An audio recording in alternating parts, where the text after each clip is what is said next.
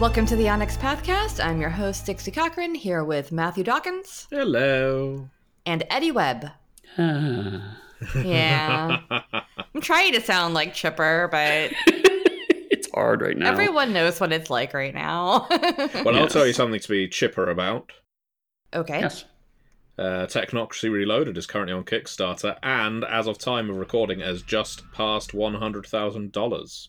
Yeah, in like a day? Yeah, it funded in 45 minutes. Yeah, funded in 45 minutes, and then under a day has passed 100k, which is, frankly, I don't mind admitting, pleasantly surprising. I mean, everyone knows the Technocracy are very popular, but launching a Kickstarter during the current global situation was always a bit of a risk.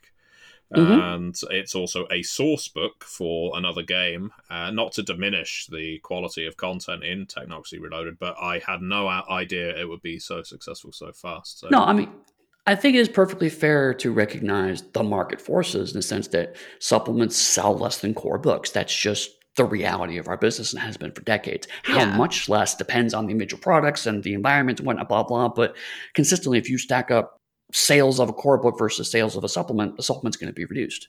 Yeah. So, I mean, the fact that this is doing extremely well is genuinely surprising. And you're right, it's not at all an admission or even a concern about the quality or the team involved or anything, but rather just the simple fact that this is a source book. And so the fact that people are so excited about Technocracy is really, really heartening. And like I said, in this particular environment where everyone's having to save some money, the fact that so many people are really putting a lot into this and are just genuinely pleased to do so is a relief, honestly. Yeah. No, I agree. I mean, we've all seen a lot of people taking to role-playing online. You've obviously spoken to the Gehenna Gaming crew following Virtual HorrorCon, and lots more people are tuning into our Twitch channel as well to watch our actual play, so that's nice. And, of course, we will be back soon with the Scion actual play. In fact, I'm sure... Are you segueing? In fact, I'm about to. In fact, let's segue. Let's segue now. I think that was a perfect time, and now that I've highlighted it so much, the segue is slipping through my fingers like grains of sand. Oh no, we're trapped on a roundabout. On the beach. Yeah. We're just trapped on a roundabout forever, like Mr. Bean. Yeah. So segue. I know a lot of folks read the Monday Meeting blog and assume they know what our episode will be about because Rich usually announces it. This week they're half right. I think we said we were coming back with the next part of our Scion actual play, but due to time constraints and waves hand vaguely outside, the global pandemic. Quick, get your hand back inside. My hand is at least 6 feet from any other hands that might be 6 around. feet from your body. Yes. I don't think that's possible. Mr. Fantastic. Unless I detach it.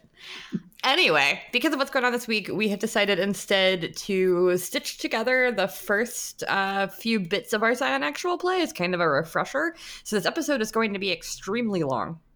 You don't have to listen to it if you already feel like you're caught up on the Scion actual play. But if you would like to listen to it and would like to kind of go from character creation onward, then here's a good time to catch up. And that means that when we do get back to our Scion actual play, hopefully in the next couple of weeks here, you'll be refreshed and won't have to go back and listen to, episodes that were 70, 80 episodes ago. Right. Absolutely. Long time ago when we were young. I was never young. In the meantime, if you're also looking for something else to do while you're waiting for our Scion actual play, Technocracy Reloaded Kickstarter is going on right now. Really? And we are on a roundabout. And how's that doing? I'll tell you something else that pleasantly surprised me. This one took me quite off guard. Was the backer PDF of Pirates of Pugmire was sent out, and so as a contributor to that book, along with you two, playing various roles on this book, I've been reading through it, and am really impressed. I think it's a fantastic book, and I am remembering the things I contributed to it, which is always lovely, but reading what all the other writers contributed, and the artwork in it as well is just beautiful.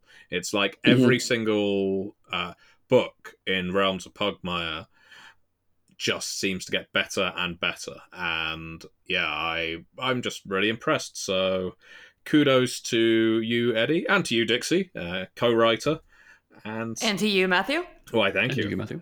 And to you, and and you, also, and yeah, you. Mike Chaney, obviously, did a lot of the art direction on that, but also Aileen Miles, who's another long-time White Wolf art layout person and art director. She did the layout for this, and we did some different things with the layout. So again, yeah, I agree with you. It looks stunning. I'm really happy how it turned out.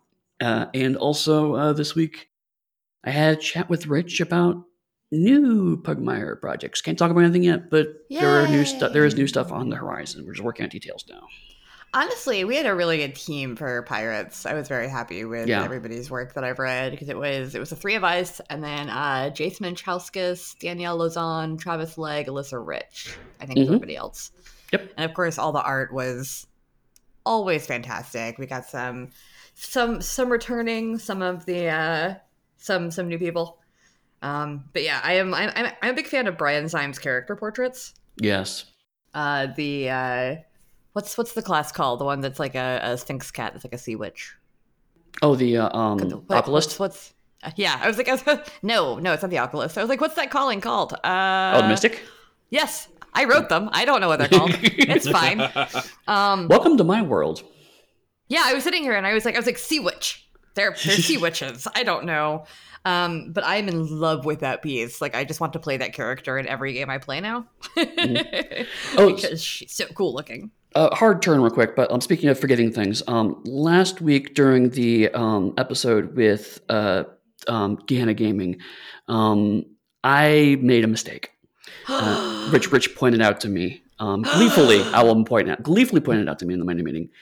I mentioned during my origin story that I went for application for the Requiem line developer, and that Rose got the job. And Rich very pointedly corrected me. It was actually Joe Carricker who got the job. Rose was hired to be the Eve RPG line developer. So that was my mistake. And I'm sorry, Joe, for forgetting about your very seminal role in Requiem line development. Shame on you, Eddie. I feel very bad about this, especially considering we're obviously the Green Ronin podcast. I should know this. Yeah. But also, hey, if you know, the New York Times and stuff can issue retractions all the time, I guess we can too. There we go. We are just at the New York Times. They usually do them in really small little columns that no one reads on page 28, and we've just made a 3-minute thing. This is like a headline. Eddie was wrong. That's cool. We'll call this episode "Eddie Was Wrong." There we go. And nobody will know what it's about, but it could be fun. I think it will entice people. Well, this is hilarious. It's like, no, it'll be like, Eddie is wrong. Why is this episode 4 hours long? Is he wrong for 4 hours? Eddie, can you just continue with a list of things you were wrong about, like misconceptions you had as a child, anything? Well, yeah. So let's see. I was right about Wad Mafia, but otherwise, I was wrong about wrong about most of my life at this point. Really, I have forgotten so many things the past week, like people's names, books I've worked on, authors I have read several books of. I forgot William Gibson's name yesterday. I mean, it's like. You did. We were in a meeting about something, and he was like, I don't know what this quote is from, but it's a good quote. And I was like, that's from Neuromancer. Yeah. I was like, yeah, the book that, inspired me to get involved in cyberpunk 20 years ago, and I've read 7 times. Yeah, somehow I forgot that entire book. I mean, come on. I literally forgot a calling a second ago that I not only wrote, but also read yesterday, because I flipped through Pirates of Pugmire when I got it.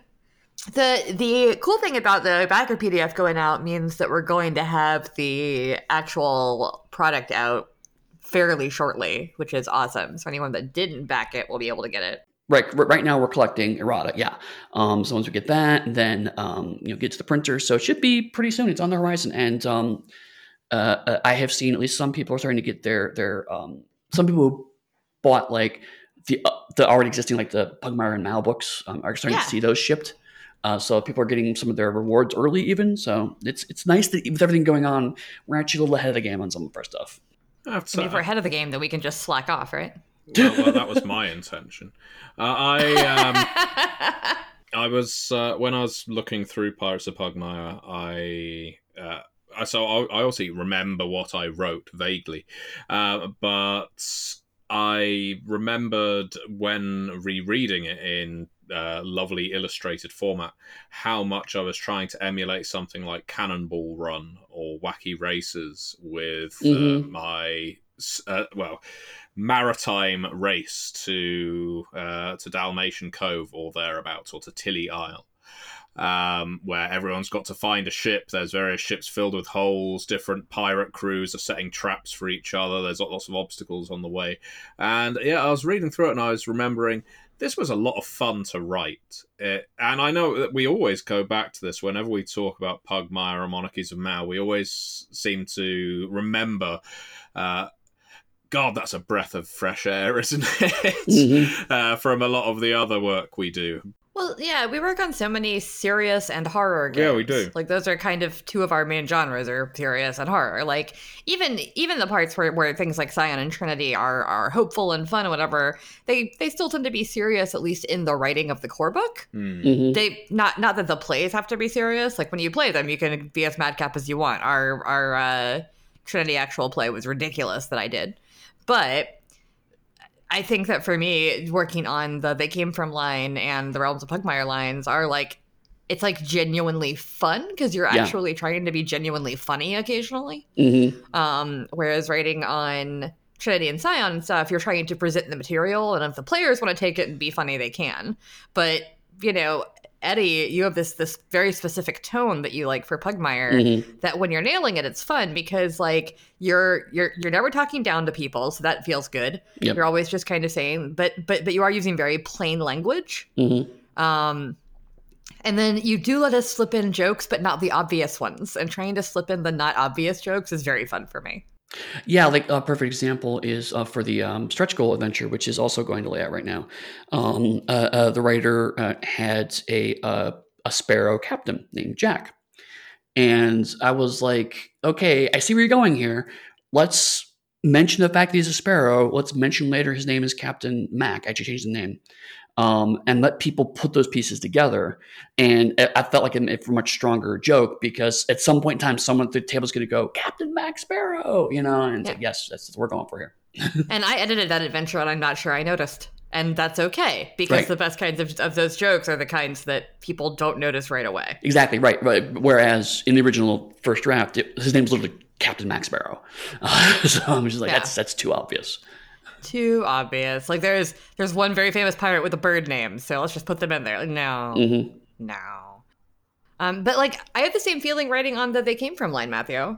Like when I was working on Beyond the Grave. Like, yeah, absolutely. Being able to say the stupid thing that you think in your head is kind of fun, and then getting praised for it. Like. There were things that I put in there that I was like, I'm not going to get away with this. And Matthew would like highlight it and be like, I love this. And I was like, yes.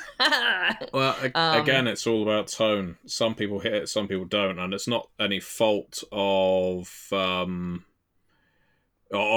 writer who doesn't hit that tone, because largely it's in my head. There's obviously some of it's in the outline, most of it's in the outline, but sometimes I'm going to read it and think, you know what, that kind of humor just doesn't work. And sometimes writers such as yourself, Eddy as well, get it completely bang on the money, and that's a joy to read, and of course makes red lines very easy.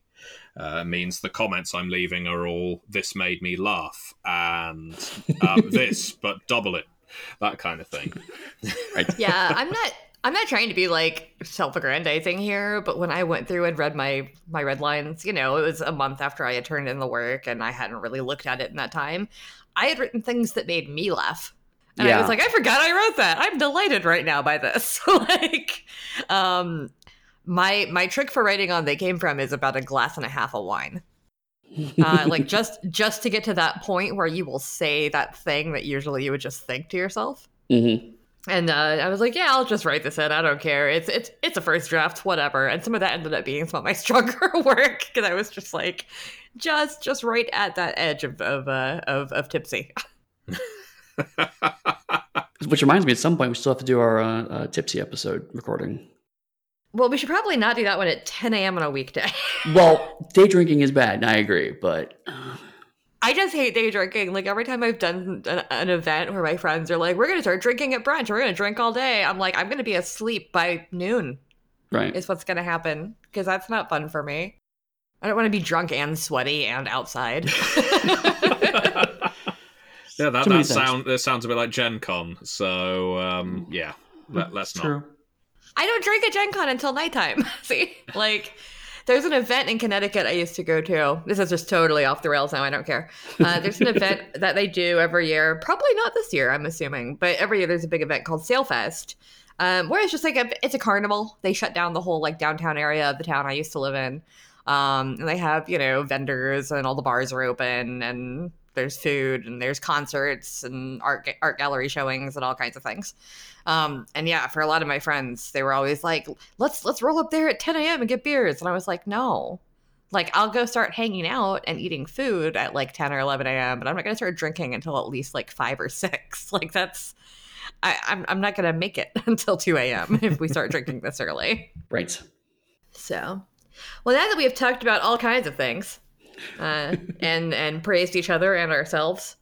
We could probably keep doing a podcast like this.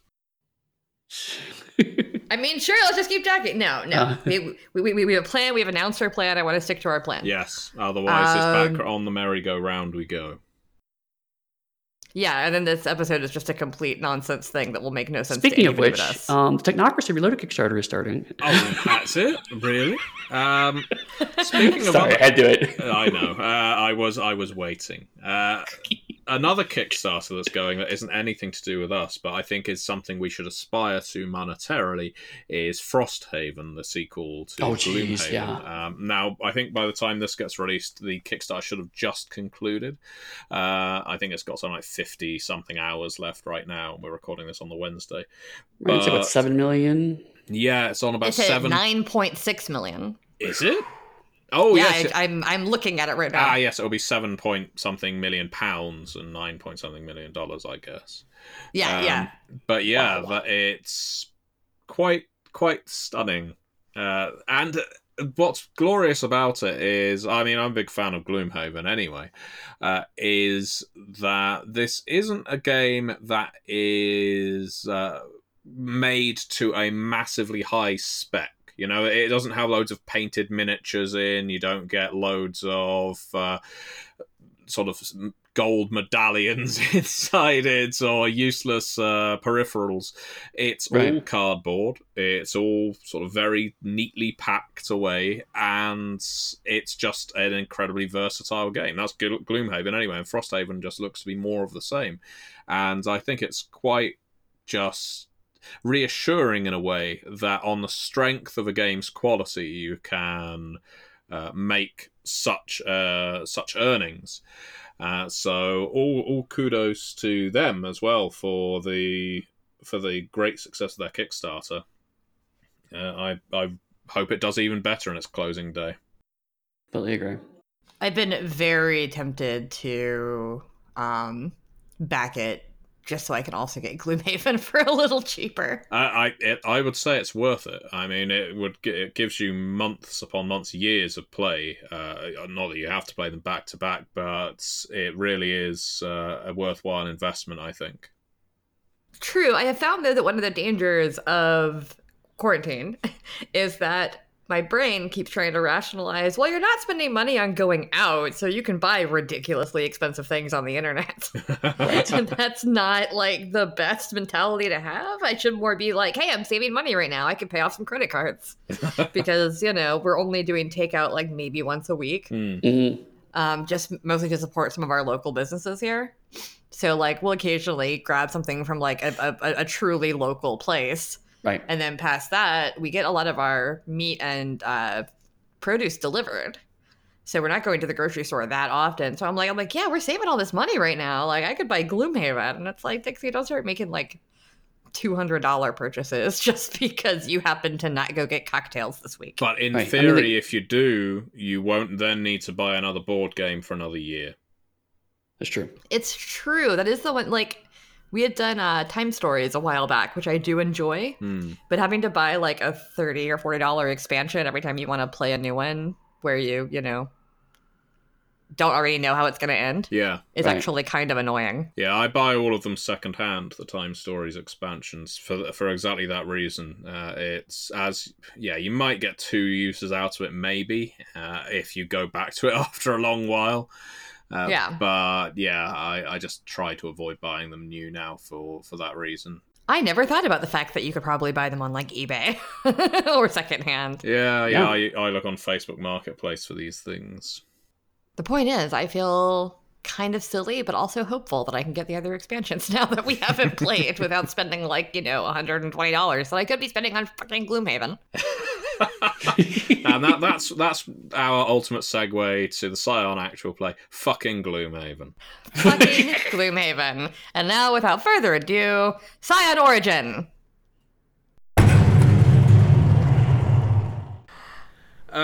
So Scion Origin. Now, character creation. Yeah, remember that. So no, I've completely forgotten what we're supposed to be talking about. So for those of you listening who aren't familiar with the game of Scion, Scion was initially released by White Wolf of old in the, I guess, early to mid-2000s.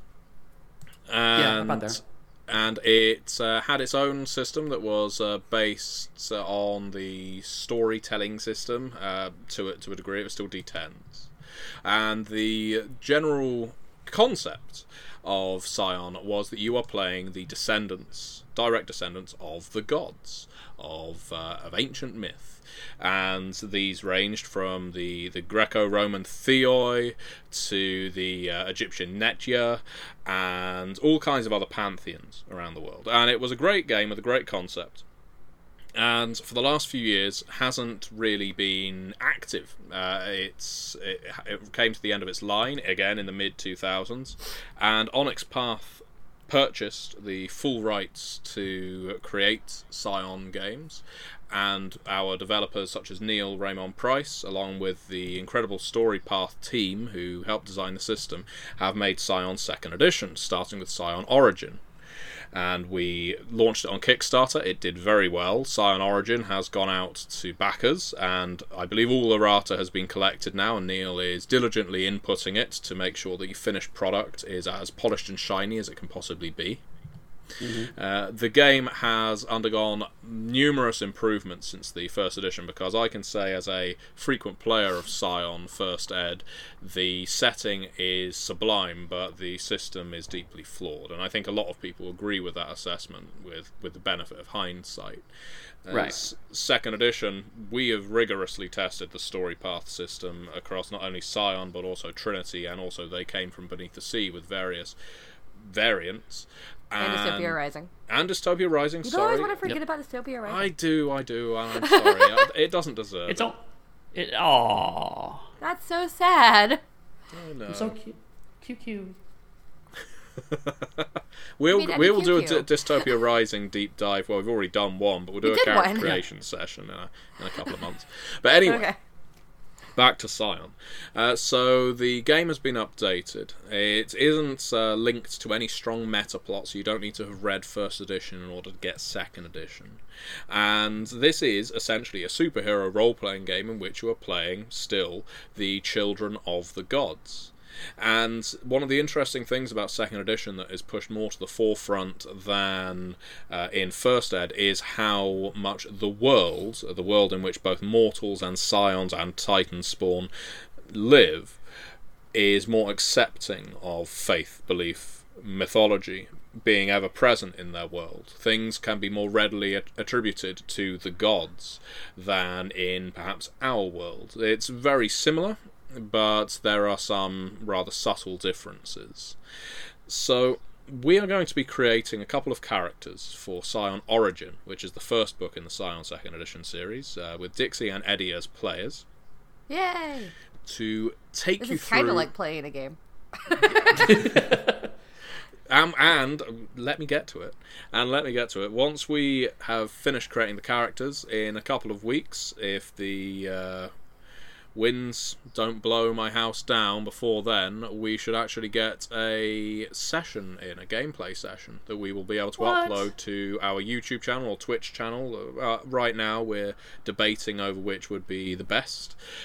Maybe both. And Dixie and Eddy can be the players. And Dixie can finally get in her long-awaited tabletop role-playing game experience, albeit online. True. I mean, I've got another chance this weekend because we're at PAX Unplugged. So I'll update y'all next week as to whether or not I got to play a game. So I may be usurped as your first storyteller in some time. Yeah, maybe. We'll I mean, see. Monarchies of Mao will be at PAX Unplugged, and I'll be there, so, you know. Well, we'll Always talk a little more depends on the schedule. about PAX at the end of this character creation session. Now you care about structure. Fine. Well, no, fine. You talk about... No, we're talking about Scion. No. Stay the course. Mm-hmm. So, I'm going to lay out what the setting of our game is going to be. We're going to be setting it in Miami, a city in the USA, if you're unfamiliar. And Miami is, of course, the setting of numerous TV shows. It's quite well known for its sun-drenched beaches, its cabana bars, its somewhat thriving drug trade.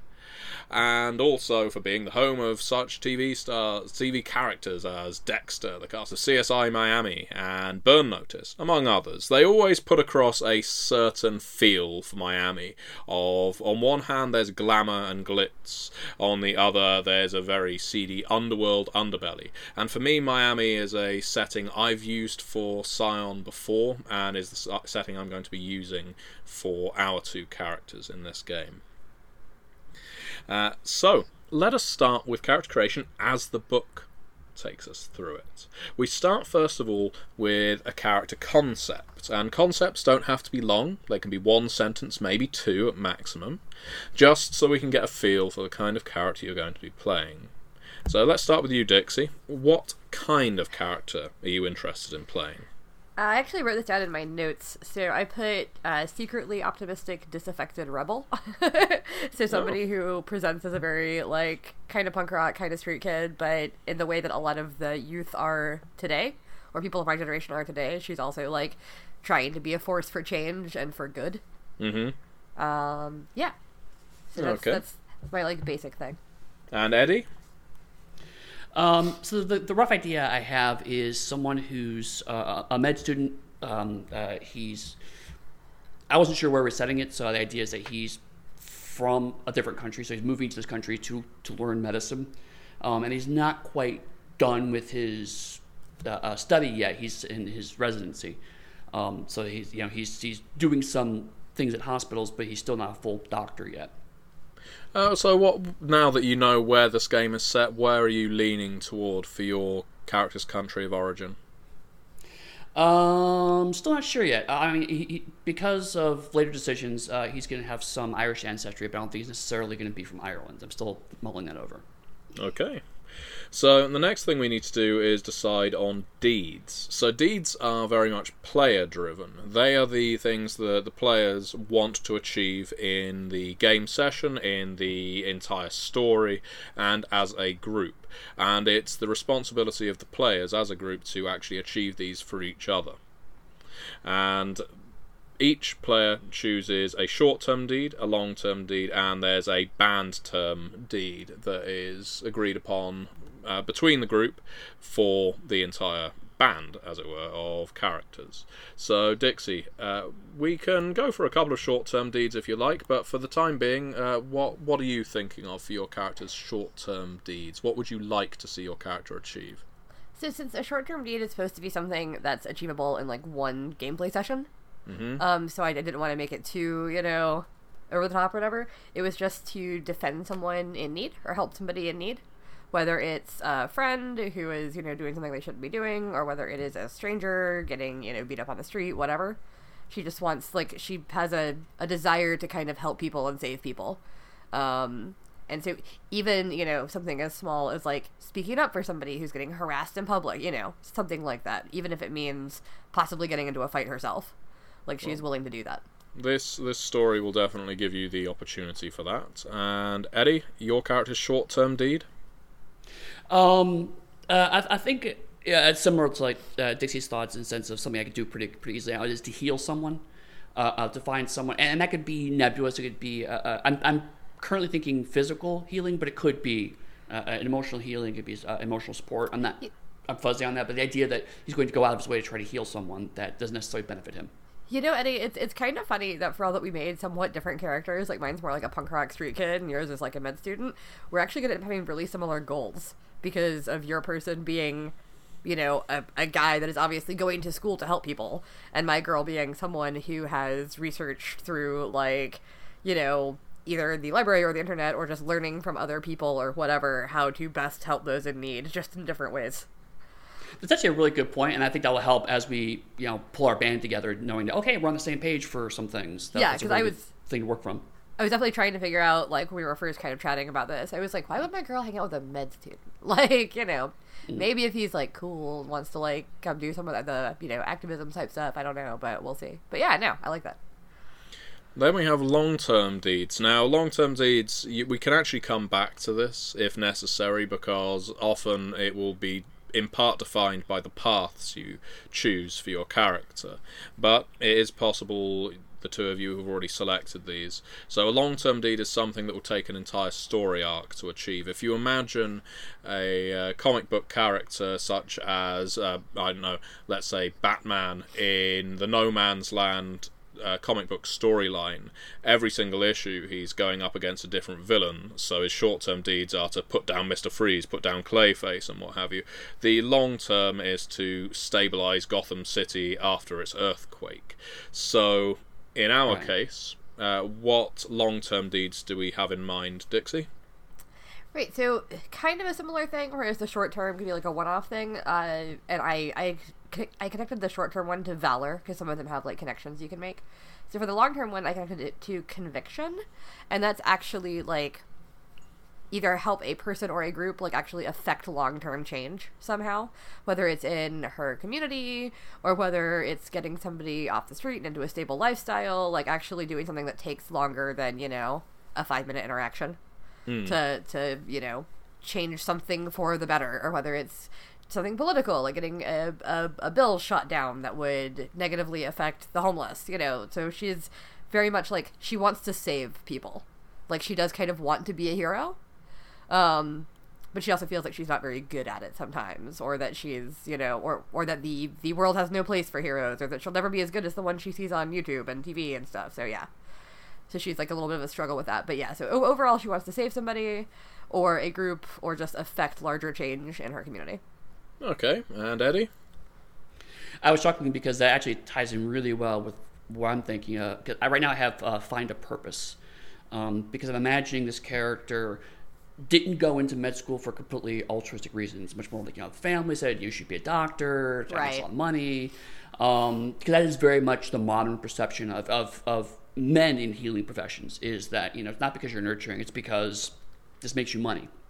And so he doesn't resent medicine. He finds he enjoys elements of being a physician, being a healer, but it does not necessarily equate to being a modern doctor. And so he's a little lost in terms of what his purpose is. And of course, he's still, you know, he's an unemployed med student right now. So I mean, there's a lot of also immediate pressures of find the job, find money. So all of that, it's like he's feeling a little lost. So I'm thinking just his long term is actually finding a purpose, and finding someone who has a strong purpose but can't necessarily, or struggles to enact it, would be a really good, I think, character pairing. That's a very nice tie into the general fate themes of Scion. And you know, from the perspective of a character like a medical student, it could be as simple as finding the school of medicine in which he wants to operate. You know, is he more interested in surgery or being a pediatrician, that sort of thing. Right, exactly. It's the I get more personal satisfaction for things like general practice, but also I know there's money in like plastic surgery and that kind of debates that I've had other friends who are med students have those kinds of debates. Yeah. Okay, and the final set of deeds, or the final deed, is the banned term deed, and it helps to know a little about the game in order to set a banned term deed. So, what we will be confronted with as the story starts is Miami being racked by a hurricane just come in from the sea and tidal waves bashing up against its shore, and the fallout that occurs after a natural disaster like that has hit a metropolitan area. Right. So honestly, your desires for your characters to be in situations where they are going to help people are definitely going to be at the forefront immediately. This will be a chance for them to become heroes with the lowercase h early on because of the situation they find themselves. So, with that in mind, the banned term deed could very well tie to the fact that there's a natural, or in brackets, unnatural disaster going on. For the listeners, what's funny about this is that we didn't actually know what any of Matthew's setup was going to be when we made these characters. And also, Right. Eddie and I just barely discussed what we were doing, just to make sure we weren't making the exact same kind of character. But past that, these are working out way better than we actually thought they would. And I'm glad we actually did it this way, because this is pretty similar to how a character creation session kind of goes. It's sometimes it's like, adjust that, and sometimes everyone's just weirdly firing on the same cylinder. In this case, it's really, really cool. I'm very excited by this. Well, and as an aside, and I guess this is Matthew Dawkins' GMing advice hoving in, I've been in a lot of game sessions where GMs encourage you to create characters in a vacuum and then sort of plonk the plot right on top of you. And while I'm not going to be giving away too many details of the story up ahead, I certainly recommend anyone running a game to either lay the seeds of what the story is going to be about to the players so that they can weave their characters into it, or to listen to the characters, and if they have listen to the players, I should say, and if they have a full-fledged idea of what they want their characters to do, to tailor their scenario to that. But certainly don't try and bash two disparate elements up against each other and hope that they work. It's good to at least tease a little bit of the information that's going to be coming up in the game. Right. So that's kind of cool. It's working out. So currently, of course, we don't have banned term deeds we've decided on, because the banned term deed would be something that we want to do as a unit. Well, I guess the question is, do your characters know each other beforehand? Because you wouldn't have a banned term deed really until you do, or it's more difficult to justify. Right, and that we haven't talked about yet. No. Eddie? So I'm of two minds. I mean, I think it can be a lot of fun to play through the awkward getting to know each other character stage. Especially if we are all as players on the same page. Okay, eventually we have to get along and find a way to get along, and we're all going to do X. So knowing how we're getting there can be part of the fun. But also, since we're openly talking about this as a thing that we're going to try to put online and show people, I don't know if that's going to be fun for other people to witness. I mean, we do this kind of awkward bantery stuff all the time, weekly. I don't know if they want to also see us awkwardly bantering, getting to know each other as characters. It might be really entertaining. It might not. I don't know. So I'm of two minds, honestly. Yeah. I almost feel like it would make sense in the story that you presented, especially if this hurricane just happened, for both of our characters to show up as like a relief effort and meet that way. Mm-hmm. But also it would make sense if maybe we were both already part of some kind of aid organization, since he's looking for purpose and I'm trying to help. And like maybe vaguely know each other, like by sight or by, first name, but aren't friends. Mm-hmm. I think one of those two things would make the most sense, personally. That makes sense, because then we have a tie. We have a reason to stick together when things get tense, but we still have some room to you and I to both kind of see what the relationship's going to look like. Yeah. So yes, you are both going to be members of a civilian relief team whose first objective is to see whether there's anyone still trapped in that seafront hotel, and if so, to escort them to safety. So you were no doubt briefed about what you need to do to stay together if you become separated at all, and there will be various procedures you will end up learning. But I think that's an excellent tie that we don't need to necessarily cover in the game, but that's already linked to your characters. Right. Mm-hmm. Because then we could be assigned to the same small team and have to deal with each other. Then you could run like an NPC or two if you need to, Exactly. So maybe our band's deed then could be find a way to make this work. Right. Also, I just said NPC, and I'm sorry, it's actually SGC in this game. It's a story guide character. I am a bad person. But no, it's fine. That's all right. I keep saying GMing and all kinds. Oh yeah, all of us do that. Yeah. So find a way to make what work precisely? The friendship? This relief effort work. This teamwork. Okay. Yeah, keep the team together. There we go. Keep the team together. Getting the band back together. Yeah. And so let's say that's an endurance. Go ahead. Would you say it's an endurance deed if you can, if you're trying to keep a team together in arduous circumstances? Probably. I'd have to. It's always hard without the book in front of you. I have to look at the actual list of deeds. We should actually, Matthew. We should probably talk a little bit about the unifying phrases. Because you mentioned endurance, but we haven't talked about what that means in the context of deeds yet. Yes. So there's unifying phrases that are associated to deeds. Basically, in fact, I've got the book. I do have the book in front of me. Fancy that. I mean, so do I, but it's just in PDF form. So basically, you can assign a theme or unifying phrase to a deed. So Dixie, you mentioned one earlier regarding your character. I think. Did you say? Yep. I've got valor for my short term and conviction for my long term. That's right, and we have endurance here as one of the examples in the book. Endurance deeds, for instance, are survive extended bouts of hard physical labour, function for days without rest, endure pain, hunger, thirst, and fatigue. Now, what I'm thinking of is a more immediate threat, a more social threat. So maybe endurance isn't the correct one. I think ours should be based on the list because I am looking at it now. It would probably be some version of loyalty or duty. I feel like duty might be one of the main ones. That's like help those in need, build or repair objects vital to a community. Yeah, I think you're right. Yeah, duty does sound better. Now, what these deeds achieve, they aren't just things to write on a character sheet. If players achieve their deeds, they earn experience points, and it's simple as that. And this is why it's worthwhile the players assisting each other in achieving the deeds they have respectively selected, because it means everyone gets stronger in the group and your characters become more powerful. It is a simple translation of achieve the deeds you set out to do, get rewarded. Yep. Right.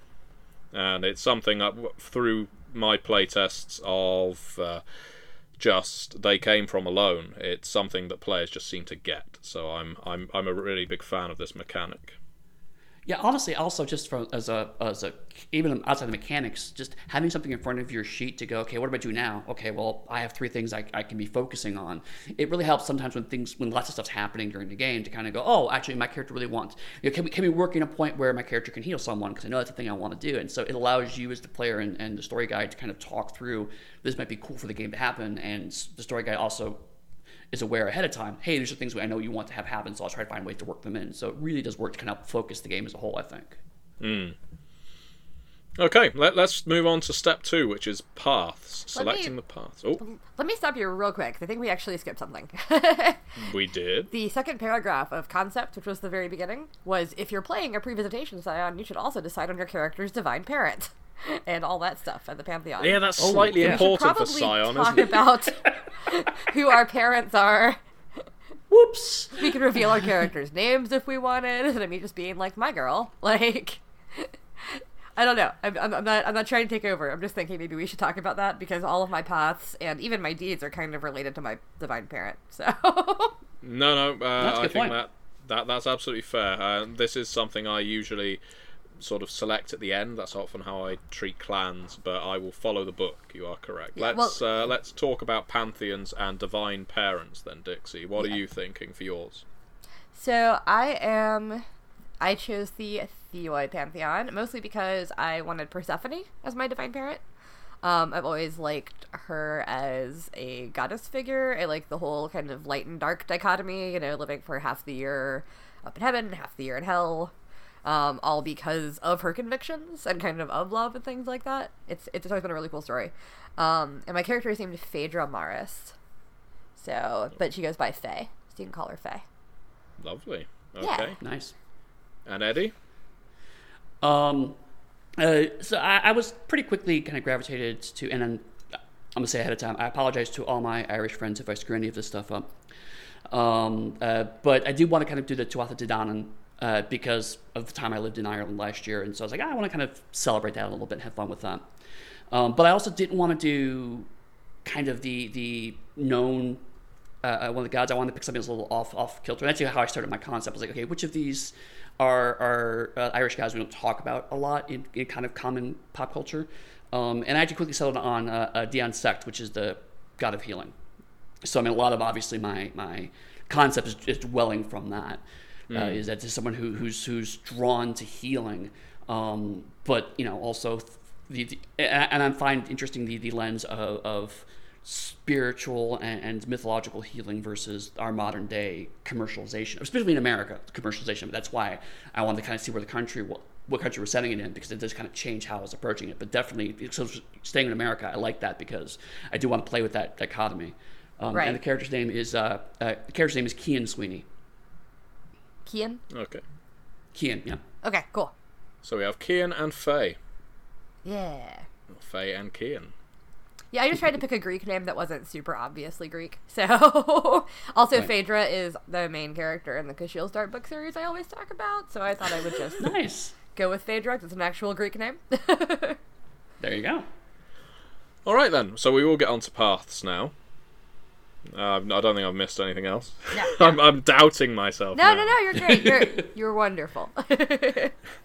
So we define 3 paths for our Scion characters. We define their origin, their role, and in our case, their pantheon, which we've already spoken about. But we'll get back onto it. So origin is, as the name implies, your character's background. And the different paths you select have a knock-on effect to the skills that your character will have access to. You can choose the skills, while the book will suggest some skills associated with certain origins. You can also completely customize these as long as it makes some degree of sense or is interesting. So, for instance, some of the origins that are suggested in the book include globe-trotting army brat, say that with a mouthful, daughter of Harlem, and so on. So what origin were you thinking of for your character, Dixie? I went off book for this one. So I didn't choose one of the ones in the book. Mine was more like an absent parent kind of thing. So she very much raised herself. It's not that her father that raised her was a bad guy per se, but he was gone a lot for work, and when he was home he was always kind of working, and she very much raised herself and was constantly seeking approval. So she did very well in the school. So I gave her more academics background, because unfortunately the only other one that kind of worked for my character was street rat, which wasn't really what I was going for, because she didn't have to fight to survive, but she did spend a lot of time just pursuing her own interests, and she's been very independent from a very young age. So I put absent parent / self-raised for my origin path. Okay then, well we'll get on to the skills you've selected once we get to the skills section of character creation. But, right. And Eddie, what did you go for your character's origin?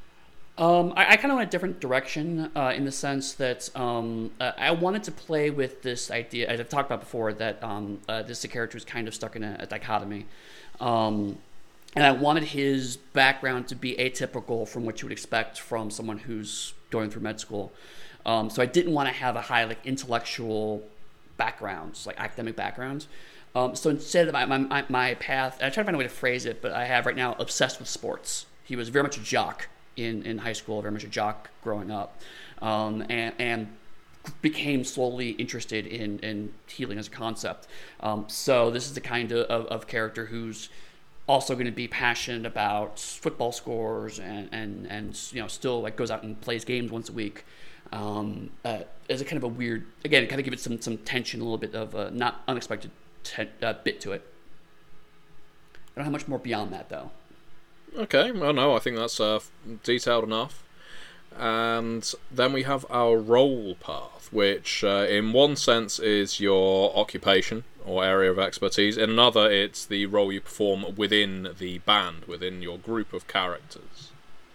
So as these characters have only just really met, you could define this by your role within the civilian emergency group or in your role outside of that. Dixie, what's Faye's role? Her role in the civilian group would be a little different than what I selected, just because I was selecting her kind of in a vacuum, not knowing where we were going to go with this. So the kind of main concept behind my role I put is dark and light, which is very much connected to the Persephone myth once again. So she's very, angry about the world, and she is angry about how people are treated and everything, but she's also super hopeful and optimistic and trying to help people.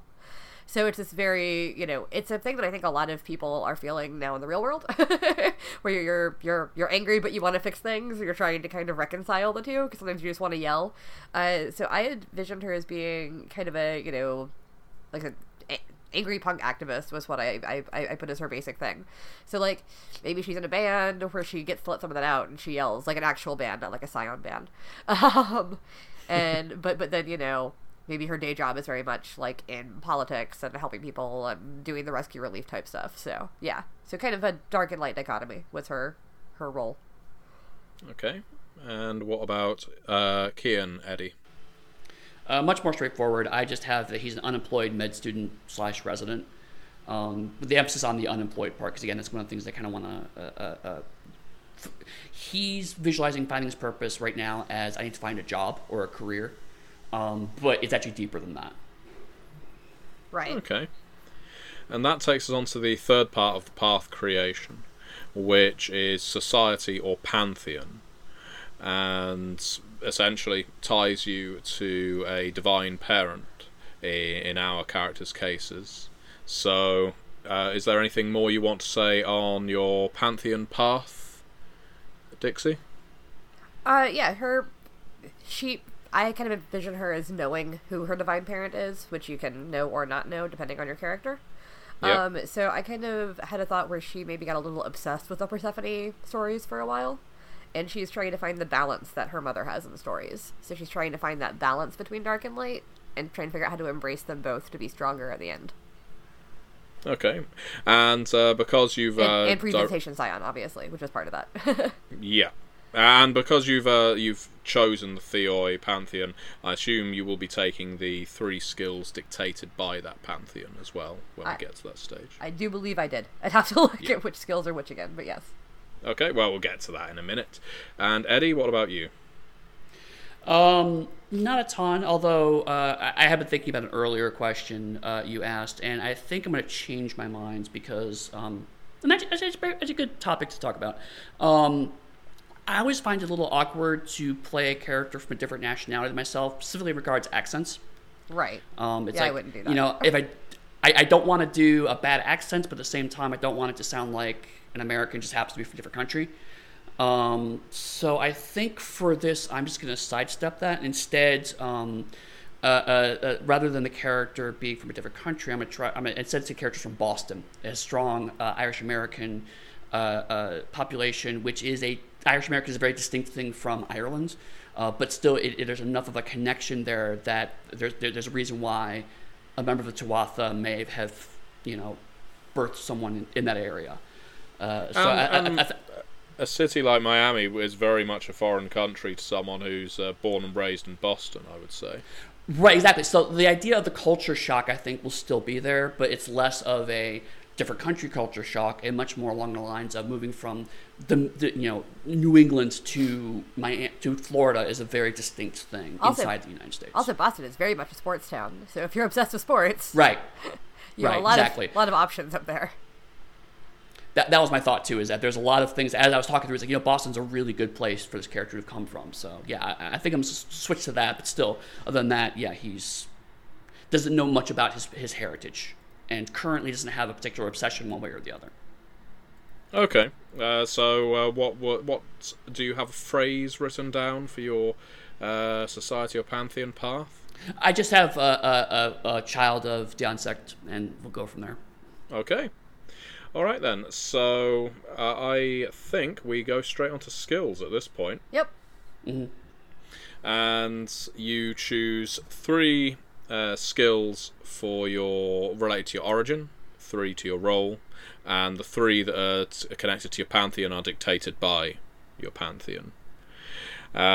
So you have to prioritize your character's paths as primary, secondary, and tertiary, which is the most important to your character, which is the least important as your character currently stands. Obviously, this may change later on in the character's life. So each one dictates how many skill points you get. So let's see. Dixie, which of your character's paths did you put as primary? Her role path. So the dark and light dichotomy. Oh, okay, that's interesting. For some reason I was imagining you were going to go for origin. Nope. That's actually third. That's the last one, because she's very much like, I'm not going to let that dictate my life kind of person. Oh, no, that's good. That's interesting. And what about you, Eddie? Same thing, though. His primary is his role path, his med-student path. And did you put your origin as tertiary as well? No, actually, the obsessive sports is his tertiary. He's moving away from his background, and he's starting to embrace, or at least recognize, that his pantheon, his heritage, has some draw for him. So he's, it's a kind of I'm moving away from what I thought I was going to do with my life into the thing that I'm being fated to do with my life. Okay, and I'm sure people aren't going to be terribly interested to hear every single skill and every single point allotment.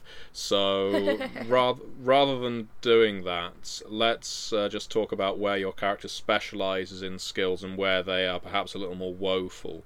So, Dixie, what would you say is your character's skill highlights and lowlights? I definitely went with a lot of academics. Mostly her own self-research, but I put a specialization of politics and activism. Like, she's just, especially in this day and age, if we're using modern technology, she's always on her phone, she's always on Twitter, she's always reading everything that's going on in the world. Like, she's just very, invested in that. And then also empathy, since she is so big on helping people. And then a fair amount of persuasion, just because she's good at kind of, like, rousing the crowd, things like that. A little bit of leadership, Yeah. Lovely. And Eddie? Similar with the academics, not as much as it sounds like Dixie's character has. I've got 4 dots. Yeah, I only have 3. But I mean, you can't go through med school without picking up a certain amount of academic stuff. I have a fairly low spread of lots of little things. Like, again, it has a weird, diverse background. So it's like a little bit of athletics, a little bit of close combat, a little bit of culture. But his big one is I have 5 dots in medicine, which is specialized right now in EMT. Right. Especially which again, something I didn't pick initially, or I didn't know what this background is. Like, EMT sounds good, but it turns out this could be a really fantastic one for this concept and the structure. Right. Whereas, like I said, I also have. Yeah, go ahead. I'm sorry. I'll say I also have survival at 3 dots, which sounds weird, but to me that ties into the unemployed portion of it. It's like how he's had to kind of make things work because of this crippling student debt, and also putting in money for other things and trying to make ends meet. He's ended up learning a lot of just how to make a dollar stretch a lot further. So I thought about that, right? Like putting survival on there because she would like brace herself, but then I read the description of survival, and it's straight up like, you can find water in a desert, you can live in the woods, and I'm like, that's not what I mean. So I didn't know like whether I should take that or not. That's a good point. This is something that we can talk about, as a group. Or as the story guide, like, you could decide if you're going to allow that or not. Because I thought about it, but it wasn't... There isn't a streetwise skill in this game, like there is in some other games, which is fine. It just meant that I was trying to figure out where to put that kind of, ability. No, I agree, because there's also no finance skill. So, talking about how to make ends meet, there's nowhere it really falls under naturally. So I tend to treat story path skills as diverse as the players need to make them within reason. If the name of it justifies what you're trying to do, basically, I'm good with that. Okay. So I think the idea of using survival to essentially survive in a modern urban environment is quite an interesting one. It's not a way I've seen it used before, but I would allow it. And yeah, as said, there aren't other skills that I would readily replace survival with for the purposes The you're only talking about. other two I was looking at as possibilities are either culture or integrity. But even those are kind of, they're not as much an obvious fit as survival conceptually, you know? No, I would see integrity as coping, Right. you know, not letting it break you down. Culture, possibly making the best of the situation. I would say culture or survival in this case, but I'm happy for you to keep survival on your sheet and use that. I think it's quite an inspired way of using the skill. Yeah. Yeah, I did culture for a similar... So I actually... Brief tangent. I ended up talking to Neil about this a little bit when I was making this character, and kind of going, like, I feel like I have too many skills, like, too many dots. Because I feel like, why is my, let's say that my girl is 25 years old, like, why is she so good at culture that she can possibly speak multiple languages and identify art on site and whatever? That seems weird. And even having the level of academics I had seemed weird. And he kind of said, like, a pre-visitation Scion is still meant to be, like, a bit of a savant. Like, they're supposed to be extra good at a lot of things. And I was like, okay, because I was definitely approaching this as making more of a, like, mortal-ish character. And she seemed too good at things. But then he kind of steered me away from that and said, no, she's still the kid of a god. Even if she doesn't have her, like, god powers yet, like, she's still really good at stuff, so... Yeah, and I think that's fair. I mean, because with Dystopia Rising, you're definitely meant to be the tougher and hardier of the survivors. With Trinity, the default character is quote-unquote talent, and same thing is like going your kind of movie action hero level of competent. So yeah, it all kind of fits a certain range of you are a above average competent protagonist. Right, exactly. Like, maybe I just learned things a lot faster or something, and that's why I have 4 academics when I'm, a younger person or whatever. So, yeah, I don't know. It was just an interesting aside, I thought. I quite like that idea of your character being in an arts gallery and feeling like she knows nothing about art and yet somehow being able to understand exactly what the artist was going for. Right. Because of their divine parentage. Right. It's it's a unnaturally good ability, and that can almost be part of the realization that you're more than those around you. Right, exactly. So, following skills, we have attributes. And again, we're not going to go granular on this, but rather you rank your different arenas, your physical, mental, and social, in order of preference. Just as you just did with your skill pools. Uh-huh. And I have to say, this is one of my favourite examples in the book, where they are demonstrating the different uses of firearms. For instance, pairing firearms with a physical attribute to shoot the gun or fire the gun, firearms with mental to calculate a trajectory, firearms with social to intimidate someone with a little red dot on their forehead.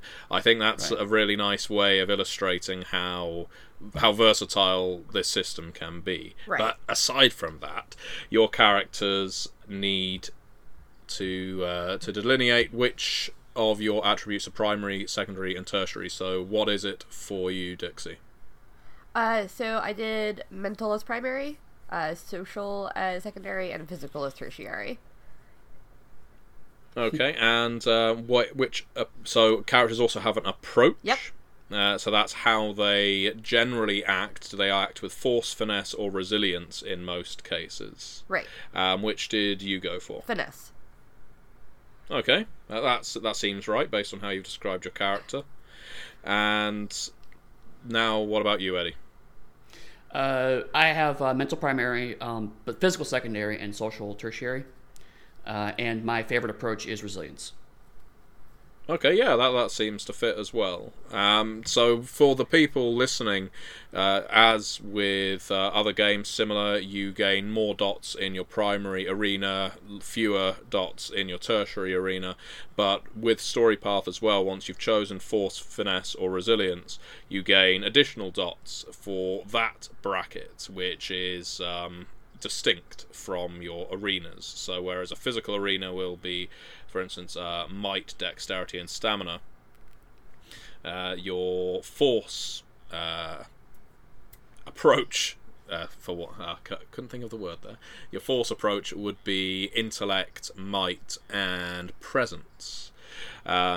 And you gain 2 additional dots to put across there. So it's all divided into columns and rows. And then you get an additional dot later on to assign to another attribute.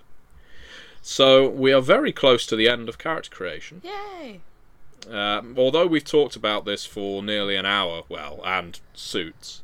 Character creation and suits. Yeah.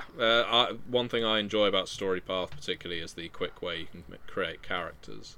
So we have callings and knacks. So what are these? I'm going to read from the book here because these are very specific. These are specific to Scion, and it helps to explain to the listeners what it means. So callings are archetypes that exist within the stories of humanity, binding the gods to fated roles. Most gods and Scions exhibit 3 different callings to express their manifold natures.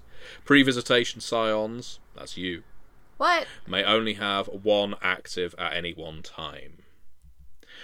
So you get to choose a calling from the list that's in the book, or, as we have pre-visitation Scions, they are basically coming from the Divine Patron's 3 favoured callings. Yes. So, Dixie, what were your character's callings? I just chose leader for the one I chose from Persephone. My options were judge, leader, or liminal. But leader seems to be the way that she would end up going eventually. Okay. And what about you, Eddie? My options were creator, healer, and judge, and shocking, probably nobody at all. I decided on healer. What?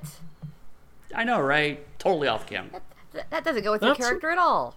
Completely off weird. And then we have the heroic knack that matches the calling. So a knack is, for all intents and purposes, a special power you have that enables you to act in a positively inhuman way. So, what did Faye take as a knack, Dixie? I have to remember exactly what they all do if you want me to go into detail, but... Yes, please. Oh gosh, what do they all do? I didn't write all this down. I should have. I'm the worst. I know I chose Grand Entrance, which I think just means that people pay attention to you when you walk into a place, and you can, get the attention of a room pretty easily. I don't remember the exact thing, because I'm trying to find it in the book. Yeah, it's +1 enhancement on social roles. Okay, there we go. So, social roles, good at stuff. For first impressions, yeah. I chose Aura of Greatness, -- Leadership, which is, I think, one of the other leader ones. So, yeah, so that one's just, once again, people pay attention to you. I think it has more social things. People will kind of do what you say a little bit better because you seem like you're in charge. And then I took Good Listener because I've actually got a lot of dots in empathy. And since part of my girl's thing is trying to help people, I took that, which means that people will open up to you a little bit more because they can tell that you're actually listening to them. So I figured that would help us get information and also help her in her quest to save people, because if they'll actually tell her their problems. Yeah, lovely. Okay, and Eddie, what did you choose? I just realized that I missed a step because I only chose one.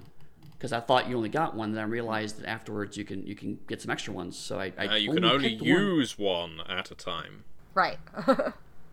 Oh. Because it says choose a single heroic knack appropriate to the calling from the lists, and then an original character can only use one knack at a time.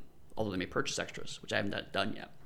Yeah, I didn't purchase extras, but I got them for whatever it says to get them from. Yeah. Huh. Interesting. We'll have to sort through it later. Yeah, I'll have to see what's going on with that. Right, so the one I have now is Combat Medic, which basically means that I can, every scene, I can heal a bruised level from someone for free. That's new. Okay. That's helpful. Yeah, And exactly. I think you'll get more. Maybe. Right. So, following this, there's a few stat-based calculations we won't go into in great detail, where your character defines their strength, their defense, their health, and so on. You can tweak your character. To interrupt you, I just saw the other piece. It says you choose 5 extra skill dots, an extra attribute dot, and 2 additional knacks. That's where that came from. There we go. So I did miss it. So it is me. It's on me. Well, no, I'm glad my cheat sheet isn't fully rubbish.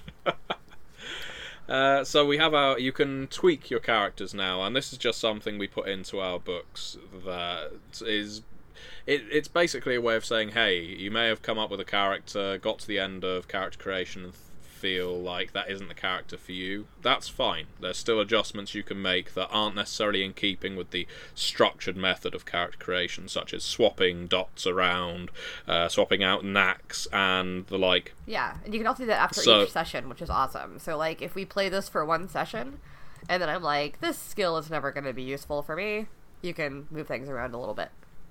Exactly. It's far more important that you play characters you're actually interested in playing, rather than feeling restricted to a template you realise doesn't fit you. So, what we have to follow is some work on connections. If you want to go that far, have you created any contacts that your characters already have? I didn't do any connections personally, because I wanted to wait until we all talked about it. Because I thought that might be another way for us to be connected, like, as characters, is that maybe we know the same person, you know, that sort of thing. Also, connections can be organizations and stuff, so we probably could take some ranks in whatever we decide this rescue organization is called. So, yeah. So I was going to wait on that until we talked about it some more, so I don't have anything right now. Same here. I didn't choose that either because, I wanted to see what our structure was going to be first. Okay, well, we will define that at the very beginning of our first gameplay session, I suggest, then. Sounds good. Sounds good. Alright then, I think that is it for character creation, unless I'm missing something particularly weighty. I don't think so. No, I don't think it's all. Although I will tell you that the first thing I did when I started making my character was write my name on the ROG line. So I got off to a great start. But at the end, you were better at it than I was, so it all works out. Yeah. And better than it than I was. Better than I was, because I put the Pantheon at the very end for God's forsaken reason. I will tell you that I have read this book more than either of you. I am certain of that. Oh, no doubt. Because between the editing phase and then the proofing phase and then other proofs that we've done, like, I've probably read this book more than anyone besides Neil Price. So Yeah. One of the wonderful things about Scion is, although, I joke about the fact that I missed it, is the choosing which god your character descends from, which pantheon they're connected to. It can have such a defining defining part of your character's arc is which background they have, how they relate to other children of other gods, and you have your Norse pantheon, your Aztec pantheon, Chinese, South Asia, all kinds, and every subsequent Scion book is going to have more, if unless I'm mistaken. Is that the case? No, Dixie? I am fairly certain, I don't want to name any names as far as which pantheons they're going to be doing, but I am almost certain that there's going to be a few other ones. I know in the original Scion, they actually had, like, a folk hero pantheon that was, like, Paul Bunyan and Betsy Ross, like, all these, like, American folk hero type characters. Since, as we know from the book American Gods, there aren't really American gods. And then also, I think they had, like, the Knights on the Round Table, the King Arthur mythological characters as one of them. So I don't know what all they're planning for the upcoming stuff, and I don't want to say anything in case things change.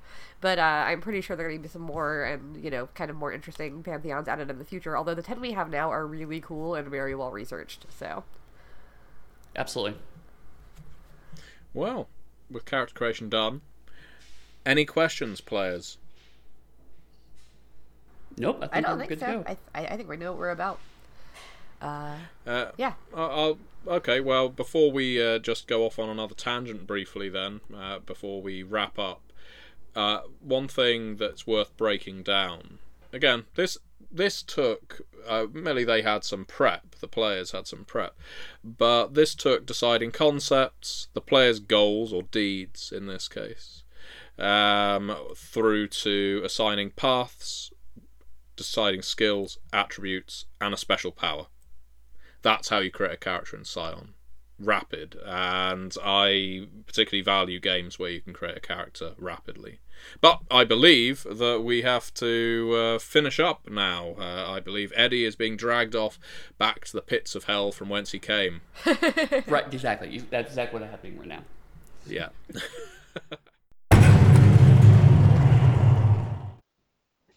And our game is going to be set in the beautiful city of Miami. And something big and bad is going to happen very early on in our story. What I need to ascertain from the two players at this point is what Kian and what Faye are doing late at night in the Mandarin Hotel in South Beach, Miami. What time of the year is this? It's going to be summer. So it could be summer break. Yeah, so I'm thinking. Maybe it's he decided to skip classes for the summer, just to kind of get his head together, and went down with a bunch of friends in Miami to do the usual early 20s things, go out there, get drunk, make some bad decisions. I'd say I'm there for a punk show, so I'm at the hotel with some of my friends at like an after party type thing. There's a couple of my friends and I drove down, see a show, hang out. Okay. So maybe, how about this? Maybe we say that turns out one of our friends, we have a friend in common inadvertently. So I got dragged along to the after show. Sure, so we can start in the same place if you want. Yeah, so we're at the same party when it starts. Yeah, I think that works. You're an after party. Your mutual friend is a lady by the name of Liza Washington, or just Liza works. And she's introduced the both of you already. You're at the bar on the third floor of the Mandarin. And the Mandarin Hotel isn't the Ritz. It's not top class. It's not the Four Seasons, but it's on South Beach, so it's pretty damn expensive. So you've both gained money from somewhere or other. Maybe you've just shared rooms with a whole bunch of other tourists to stump up the fee, but it isn't the most high class.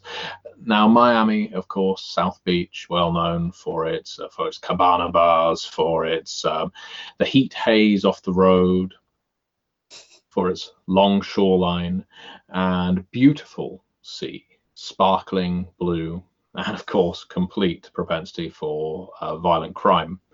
Now, Miami in this game, in this story, is going through a bit of a heat wave, as it sometimes does at this time of year. The sounds of mambo music coming from the streets are going to be blaring all night, all the way through to the dawn hours, but the cocktails never stop being served because this is a tourist place. If you come to South Beach, if you're not drinking in the hotel, you're drinking in the street, or you're drinking on the beach. Right. And all those outdoor bars, they're fantastic. But you've turned in. This after party is in the Mandarin Hotel itself. A whole bunch of you are just taking it easy, relaxing a little after seeing a fantastic show. And that's when it happens. That's when disaster strikes. Uh-oh. Oh, indeed. No warning, no alert, no sirens blaring. Yeah, the wind picks up a little. There's a brief shower of rain that's atypical for a heat wave like this, but certainly no one calls attention to it. At least not in time, not on the third floor of the Mandarin Hotel. The first you become aware of it is the sudden rattling of windows. The Mandarin overlooks the seashore, and the sudden blast of glass inward. You may have witnessed or experienced something like this before. You've probably seen something like this on the news. You've all heard of tsunamis, of typhoons, of hurricanes, especially in this part of the world. But maybe You've never been right in the center of one, and certainly you've always thought they came with a little more warning than this. This seems, you don't have enough time to really think that this seems unnatural, but it is. The hotel, the entire South Beach, is blasted with a sudden gale, with a sudden storm, with a hurricane that hits your hotel, and it's not even minutes. It doesn't take a minute for the hotel to get rocked. These buildings aren't expensively made. They're not made to last. Beams start collapsing. Floors start to buckle. People are screaming. Lights are flickering. You can hear the screams out on the streets as well. Occasionally you see something far too heavy to be airborne whiz by the window. There's a cacophony of noise and motion. 1 minute, you are stood at the bar, listening to the barman, a tender by the name of Tully Grant, telling you all about his night. 1 minute later, people are laying all over the place. Heavy furniture is pinning some people down. A bit of wall has collapsed. All the windows are blasted open. And the wind has not stopped howling outside. Over to you. Sorry, I had to unplug my Alexa. Did you think there was a hurricane coming? I think so. I was waiting for her to start giving the weather report in Atlanta. So I'm probably going to first try to see if everyone around me is okay. I mean, everyone's, there's a difference between being freaked out that things are slamming around and moving around, and the other thing, and people are like, critically injured, need medical attention. So it's kind of the instinct of, okay, look around. Is anyone badly hurt? Obviously hurt. Yeah, definitely. It's best to almost describe this as an attack. It certainly feels like it. There's already a healthy dose of paranoia about such things. Has left your mutual friend. You, as a medical student, can see the signs. You can tell when someone's body is bent in a shape that it shouldn't be, and a piece of ceiling, a piece of rebar from the ceiling had in the blast gone straight down, smacked her in the head. She's still intact but motionless, and you don't think she's going to be finding movement again. She's far from the only casualty. The barman you were just talking to, the wall behind him has fallen on him. You can see that some people are pinned by heavy furniture. Even the glass that blew in from the windows has clearly lacerated several people. The amount of screaming that's going on is unlike anything you've ever experienced before. In fact, the motion has all but stopped. People are dazed from what's happened. Could have been a bomb blast. But no, the wind outside is still howling. Definitely a natural disaster. Okay. Then Keen's probably going to immediately go into triage. It's like, okay, it's unfortunate that, our mutual friends are deceased, but it's like, okay, gotta go for the people who need treatment now. So he's going to first thing is just try to find something around they can use for equipment, like bar rags. They can get those clean somehow. Is there alcohol under the bar or something? Anything you can find. There's plenty of alcohol, plenty of bar mats, and if you particularly want to go up to the window, although that may seem a little too dangerous, you could even drag down some of the heavy drapes that were tied up. Okay. Then I'll start doing that. I'm going to focus on the people who are pinned but seem to be moving and lucid. To try to start getting furniture off of them. One of the other attendees at this party, which you hadn't seen her at the concert, but she was definitely at the after party and had been speaking briefly to Kian, another Irish woman by the name of Aileen. You can see that she is trapped under the partly collapsed ceiling. She'd been making friendly with him for the last hour or so, but certainly I doubt she's in the mood for that now. She's buried pretty much up to her middle of her back. You can't see her legs under the rubble, but she's conscious and she's reaching out towards Faye as Faye's eyes connect with her, and she's saying, "Please, please, please, just pull me out." Okay. I can try to pull her out. Strength is not my strong suit, but if not, I can try to get things off of her. So yeah. Give me to roll for this. Yes, please. Am I rolling? You are rolling. You are the first dice roll of the game. So what skill and what attribute do you want to pair for this? That's my issue with skills. I said I made this a very social character. I have nothing that's really helpful. Leadership? Try to get her out, maybe? Try to convince her to get out? Yeah, you might want to convince her, can you move your legs? Can you help me with this? That kind of thing. I think that's doable if you pair leadership with what are you thinking? Probably just might. Okay. Yeah, go for it. Let's try that. Yay, story path. Yay, story path. Oh, 2 successes. 2 successes. Okay, nice. Obviously, there is a complication involved in this. Should have announced that first, given that there's a great amount of rubble on her, but 2 successes is enough to nullify that complication. 1 success. Buy off the complication. 1 success. Exactly. Is enough to start shifting her free. Luckily, the rubble on top of her isn't heavy. She's not trapped by boulders on the entire weight of the ceiling. So you're able to pull her out, and you can see straight away. You don't need to be a medical professional to see that her legs are badly busted up. But it creates a small sense of satisfaction to know that you've at least freed her from imminent danger. She's thanking you, but you can see she's in shock. Her eyes keep rolling. She's stuttering over her words. Yeah. Like, when you say busted up, can she move her legs, or are we talking like compound fractures? No compound fractures. Again, it's just her legs aren't moving. You've dragged her free. She's shown no movement below the waist. Okay. Ask her if she can move her legs. No, I can't move them at all. Okay. I'm gonna call Kian over. Kian. Yeah, okay. I got a couple things. Okay. And he rushes over, and that kind of moment of like, I have take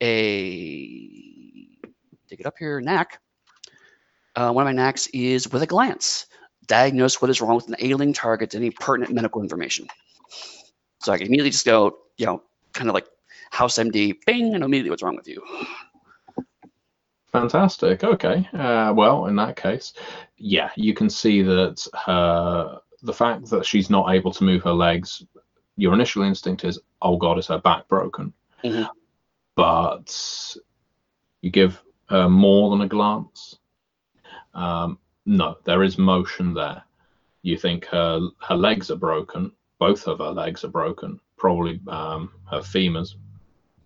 But the fact that there is a little bit of motion there means it's potentially recoverable. You can't see any blood, so there's no compound fractures, as already pointed out. But the fact that she can't move her legs may just be a symptom of the fact that she's still in shock after being buried under rubble. Yeah. So I'm gonna be like, good news is, looks like it's not gonna be permanent. It's gonna hurt for a while, but I need you to work with me on yours. Okay, so I need you to, start talking her through. It's like, I need you to calm down. And basically, my main goal here is to get her to relax a bit more, because it's a very scary situation, so that I can then start to help her out. As you're talking to her, essentially applying a bit of bedside manner, she's leaning in, and through her dazed, disorientated state, she's saying, "Please, you've got to get me out of here. You've got to get me out of here. I need to get out of here. I need to get out." And then she's on the verge of passing out. Okay. Honestly, I'm probably going to actually, as I'm working with her, because it's going to be very painful, I'm going to actually probably be a little rougher than I need to be to kind of help nudge her into the passing out. It's probably better for her if she's unconscious. If she's not moving as much, you'll be feeling pain. That's true. There's not very much you can do about internal bleeding, if there is any, from where you are right now. But if she's trying to leave or escape, she may get up and try to walk on her legs, which would make things worse. Exactly.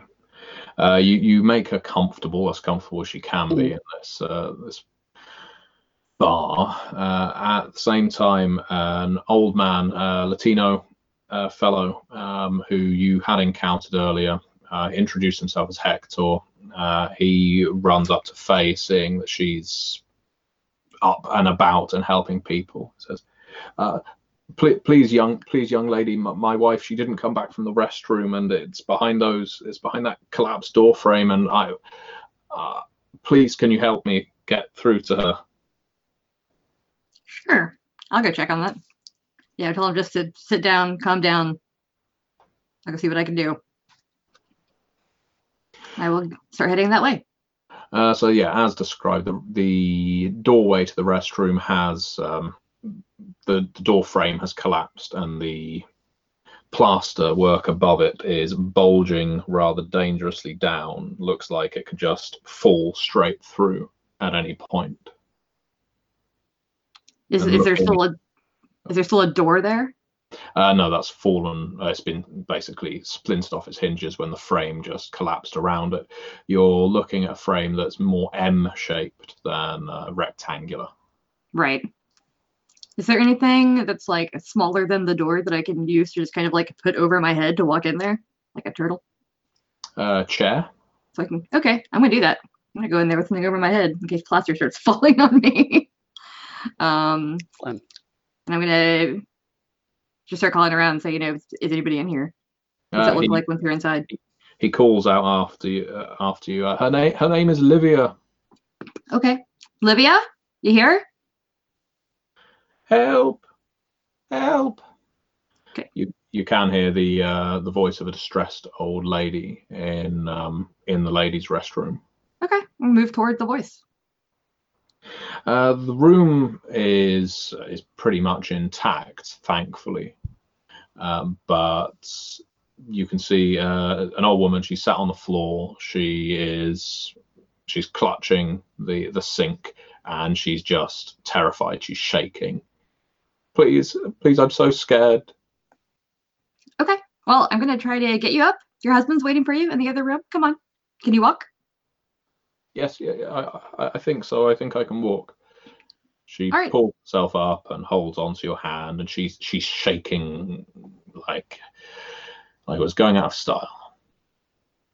Okay, I'm gonna use what? Empathy. Well, I was gonna say I'm gonna use leadership and manipulation to just give her like a little bolster talk. Oh yeah, that makes sense because everything's gonna be fine. Everything's wonderful. Nothing's gonna go wrong. Everything's gonna be great. Your husband's waiting for you. We're gonna get you home. You guys see your great kids. It'll be awesome. Exactly. We'll tell you the truth about all of that. It'll be totally cool.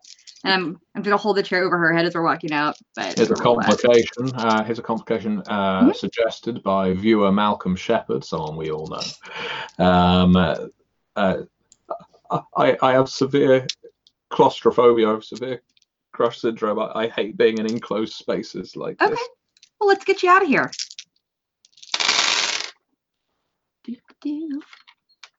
3 successes. I have leadership and manipulation is kind of my jam. So yeah, 3 successes, so I can buy it off. No, 4 successes. So yeah, 4? I buy it off. Oh, and nice. I still have 3 to work with. Very nice. Okay. She looks at you earnestly. She bites her lip. She nods. So okay. I'll go with you. I trust you. I trust you. Please just keep me safe. I'm gonna let her walk kind of like ahead of me. Like I said, I'm gonna hold the chair over her. So if anything does start to fall, I can try to like catch it and move it to the side. I'm probably stronger than this old lady.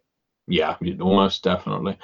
There are a few collapsing pieces of ceiling and ceiling tile that connect with the chair and the floor around you. But yeah, you managed to help her avoid getting her head caved in. Yeah, weather's super weird in Miami, huh? Yeah, let's get you home. As you get her out to the main bar again, it's like her fear dissipates, and she runs over to her husband and holds him in her arms. And It's a sweet moment in an otherwise tragic tableau, as again, things aren't improving outside, and due to the flickering of the lights, clearly when the hurricane hit the hotel, it's something has either collapsed on the generator or severed the main power line or something like that, because the lighting in here is very unreliable, and it makes the situation more tense. For anyone already experiencing fear here, they aren't helped. There's a few people who have now taken to looking out of the windows despite the storm raging outside. One of them turns back, deathly pale. Oh God! Oh God! It's. I think the hotel is in the sea. I think we've been hit by a tidal wave or something. It's. I can't see where the land starts. Just looking down. I mean, it's dark out there, but anyone who was out there on the beach or in the road must just be gone. Okay, I'm definitely going to go to the window now, even though it's dangerous. Yeah, I have to go look. Clearly, he's obviously nothing bad could possibly be happening here. He's probably just exaggerating. Yeah. You go over to the window, and it is still blowing a severe gale outside. You're not sure you're in on the edge of a hurricane anymore. You may, in fact, be in the eye of one, because looking down, the front of the hotel is being buffeted by the sea, and it hasn't withdrawn yet. So escape through the first floor is unlikely. How to get out of here, you're not sure, or whether to just stay and wait for the correct authorities to come and rescue you. They're not going to be coming anytime soon in a storm like this. That'd be a fun Scion game, right? If you just sat here waiting to be rescued for the next 2 hours. Right. We'll wait for the authorities. You're not heroes. Yeah, you're not heroes yet. Just gonna sit here and play on my phone.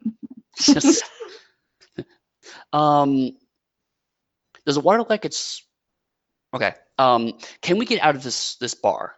Yeah. Or we completely trapped? Okay, so we can leave. I'm going to head to the staircase, and mainly I'm going to try to get as far down as I can until I hit water to get a sense of if the water is rising in the building. As you head towards that staircase, there is a man running up it. He looks terrified. He grabs you and he says, "You look strong." He looks over his shoulders. I get that a lot. Look, I need to get something from my room. I really need to get something from my room. I can't lose it in this storm. It's just a few floors up. Can you come with me? I'll pay you. I will pay you. Just, we can't get distracted by anything or anyone else, but you need to come up with me to my room right now. Sure, buddy. I mean, I'm happy to help out. What do you need? Because we need to figure out how to get out of here and everything. That doesn't matter as much.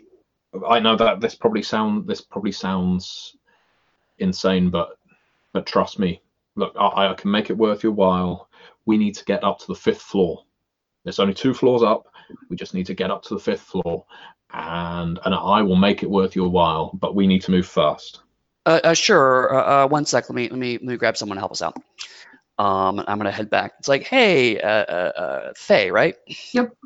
Could you do me a favor? There's a guy who needs something up on the 5th floor, and look around quick. I'd rather not go by myself, if you know what I mean. I could use someone else to keep an eye out. There's still people trapped here. What do you? I know. Let's figure out what this guy wants. Get him calmed down, and then also get a chance maybe get to the roof and see if we can get a better view of what's going on. Yeah. Okay. I guess seeing what's happening is good. It's like 5 minutes, and I just. Now that Hector and Livy are calmed down too, I'm going to try to see if Hector can start maybe helping some of the folks who are pinned under smaller things. That's a good idea. He seems nice. And actually, if I remember, you had some extra successes. Maybe you can use those to kind of give Hector an enhancement to kind of say, hey, help him calm down the room too. There you go. Yeah. I forgot I could do that in Scion. Thank you, Eddy. Yeah. That's all the joy of Story Path. Yeah, I am gonna use some of my enhancement to kind of try to extend that calm to Hector and be like, hey, let's do whatever the nice girl tells you. Like, try to see if anybody needs anything, see what you can do. If anybody's bleeding, there's probably a first aid kit under the bar. Like, do your thing. I'm just gonna go for a minute. I'll be back. I'm not leaving. Okay. I'm not going to make you roll or anything like that for that, because I think that's a good idea. Using the extra successes, having calmed Hector and his wife, both of them are now prepared to do their bit and help anyone else who's injured or otherwise trapped. Unfortunately, it does seem most of the people who have been trapped under masonry aren't going to be getting up. But it's the people who've been lacerated by glass mostly who need the assistance, and Hector and Livia are able to aid in that. Yeah, I can really tell them, it's like, hey, just take these, put pressure on these things. I'll be back in like 2 minutes. Yeah. No.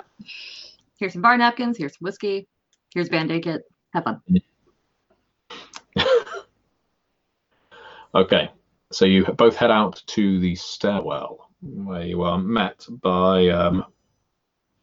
your new friend. Who's this? Just a friend of mine. We're just gonna help you get your thing so we can get done back here as fast as possible. Figure many hands make light work. Let's go. Show us where you need to go. All right. Okay. I don't have time to argue. We need to get up to the 5th floor. I'd appreciate if you go ahead. I'll go between the two of you if that's all right. I don't want to be taking point. I'll pay you. I'll make it worth your while. Yeah. I mean, sure, no problem. I kind of look over his shoulder, like to Faye, like, sure, yeah, everything's fine. Yeah, sure. I mean, at least he doesn't want to go behind us. So yeah, let's do this. Yeah.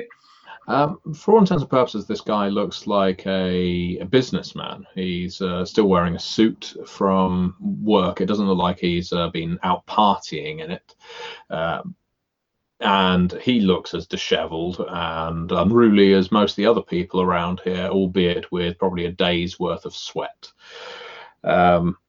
Certainly, he looks very unsteady about everything that's going on. So you ascend the staircase, reaching the 4th floor. And it's only as you reach the 4th floor that you truly come to appreciate how badly this hotel has been hit. Looking down the corridor, you know how hotels are built, of course, or how they're laid out, I should say. And it's not easy to see from a stairwell all the way to the other end of the building. Usually there's lots of winding corridors between rooms if it's not some leisure facilities floor. And this is a floor just built for hotel rooms.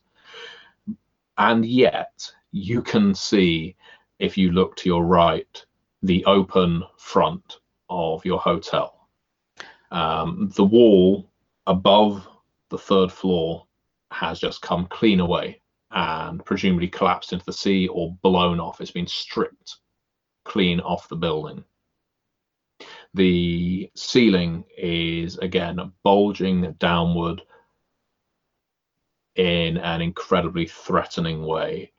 And you can see there's at least a dozen rooms between you and that open front wall. And those rooms may contain people.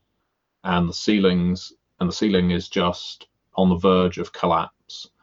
Looking left, the hotel towards the rear, you assume, is looking slightly safer.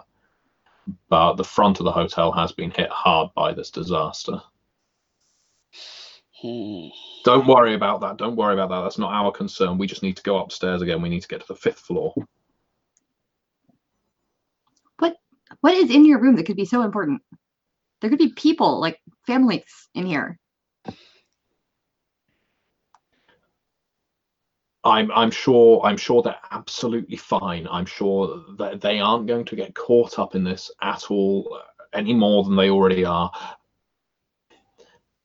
I've got something very valuable to me. In my room safe, and I need to get it before anyone else does.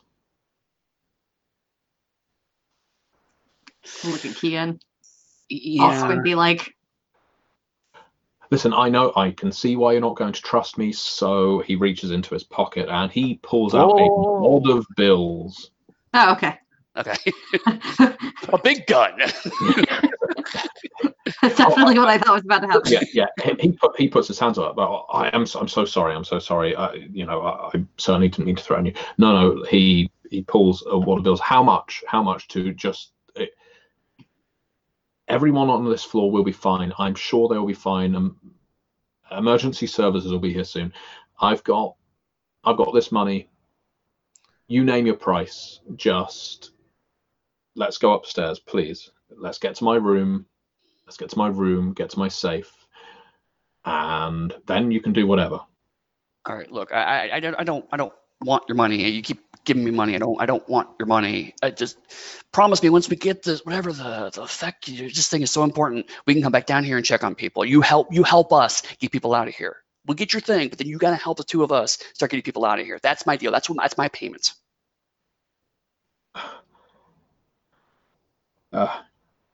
Fine.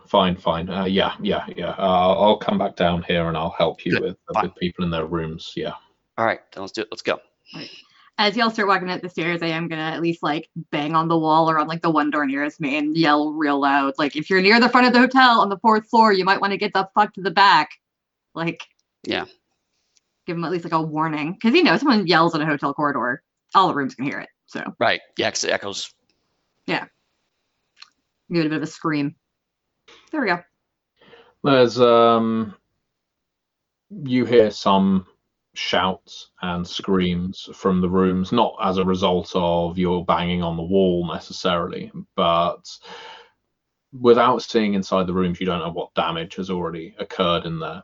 Right. And in a way, it's a dreadful thing to even consider that someone might just be trapped in a room and no one's going in to help them. But you have said you'll be coming back down here, and he's coming back down. It's your word. I mean, this should take us all of 45 seconds, hopefully, if his room still exists. There's nothing obvious or nefarious in that room, I'm sure. Let's quickly go in there, get his passport or whatever, and then be gone. Yeah. So you go up to the 5th floor. The 5th floor is remarkably well preserved compared to the disaster zone that is the floor below it. And indeed, looking out to the right, as you did before, again, the wall is absent, so it appears that the wall was sheared off from pretty much the 4th floor up, but the ceiling isn't showing as much damage. The floor has taken a bit of a shallow U shape where it appears the floor is at some point just going to collapse down. But the walls, there's no cracks showing, no doors hanging open. There's people bustling in and out of rooms. Some of them are carrying luggage, making their way down the stairs, trying to clearly make their way towards the exit. They're ignoring you. I mean, why would anyone head up at a time like this? Right. But no one is asking you for help. You're largely just being ignored. Okay. Cool. My room's near the front, but I'm sure it's going to be safe. He gets his room key out, sliding card. God damn it. This way round, this way. Worst time. He's fucking.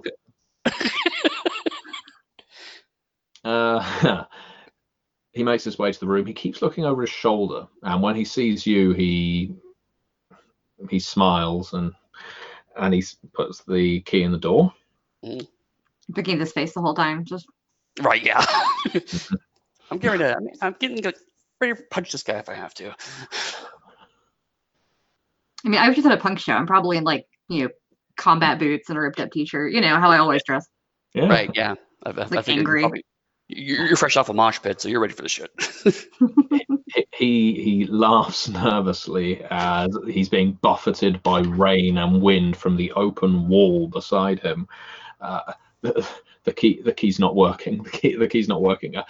I know it's a big favor to ask, but could I ask for you to help me put my shoulder to the door, find a fire axe or something like that? No, let's just bash it down. We don't have time. Yeah, you're bigger than me. You do it. Yep.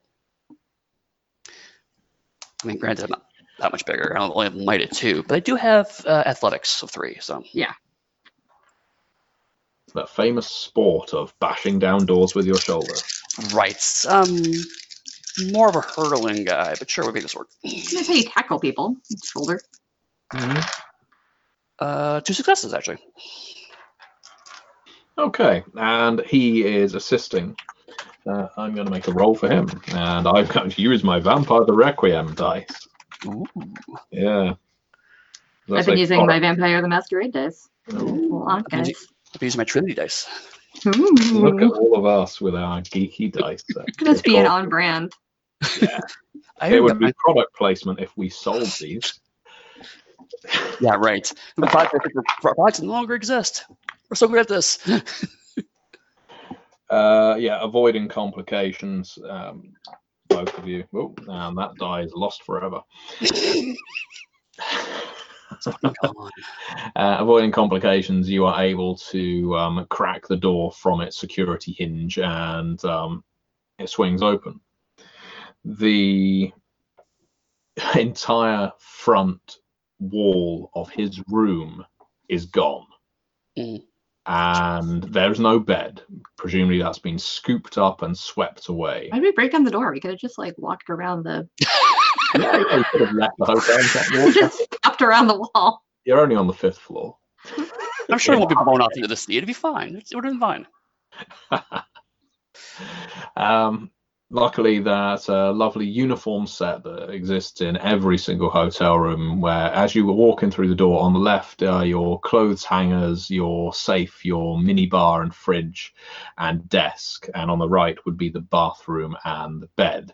Well, the bathroom and the bed have taken a rather nasty knock, but the clothes hangers, minibar and fridge are still intact.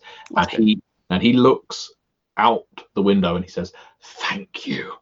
Or out the window, out the gaping chasm into the hurricane, and says, "Thank you."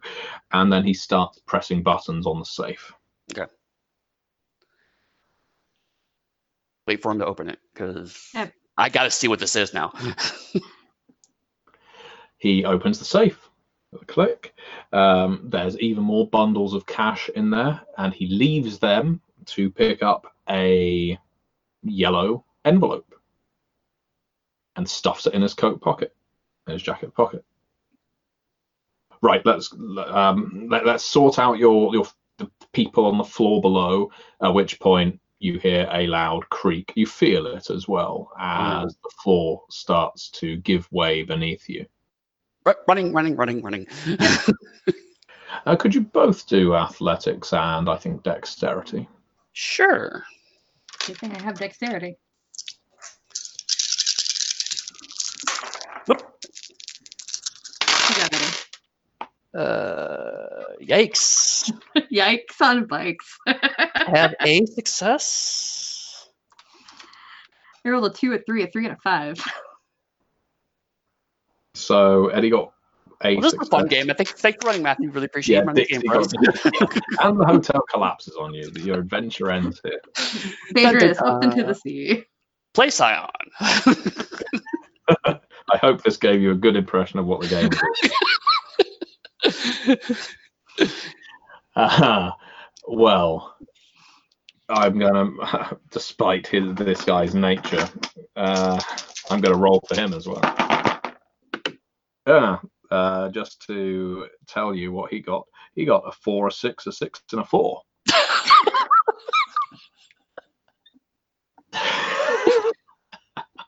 So as the floor buckles and you try to outrun the disaster around you, both Faye and your new friend, who has so far gone nameless, start collapsing through the floor. The floor gives way and they start slipping down into the floor below.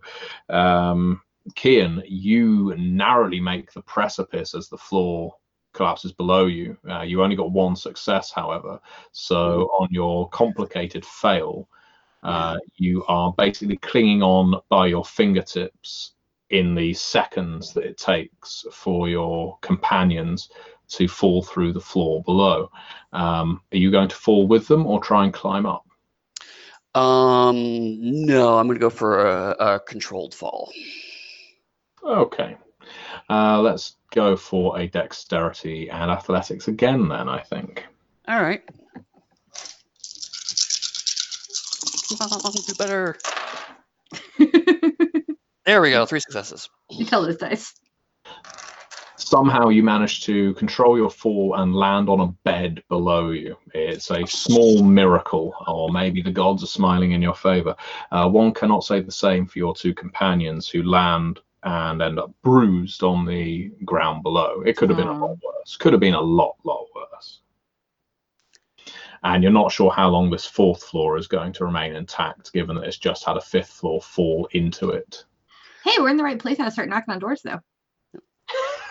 That's the kind of optimism I like to see. So as quick note, since we're all learning the rules, also showing how to do the rules. Every time you take an injury condition, you have to specify what that condition is. So you mentioned they were bruised. I'm guessing are we talking like scrapes and bruises? Are we talking like twisted ankle? I'm going to say that your new companion has a twisted ankle and Faye has scrapes and bruises. Because I wear combat boots, so it's hard to twist my ankles. Exactly. Smart. See? It's a real life hack. Life hack. If ever you're falling through a building in a hotel, wear combat boots. Yeah, make sure you're dressed as for a rave. I didn't say platform boots, I said combat boots. I've got like steel-toe Doc Martens on. What? Yeah, actually, if you're wearing platform boots when you fell through a ceiling, you probably would twist an ankle. Yeah, that's probably worse. Yeah. Right. You see Faye and your new friend laying there, groaning, complaining. I'm gonna check them. He is. Yeah, I'm gonna check them. Oh, screws and braces. Okay, stand up, Faye. You're fine. I'm fine. My friend up, and he stands up. He's like, "You're not gonna walk. So just can you make your way down to the bar again?" Yeah. I can do that. Cool, because you're gonna be useless to me. So go. The door to the room that you've fallen into is still there, but then it opens, and there's a woman stood there, and she looks at the 3 of you as if you have just intruded into her hotel room. I mean, we have, but also what? And then she says, "Oscar," and points at him with a finger, and she puts her hand in her purse,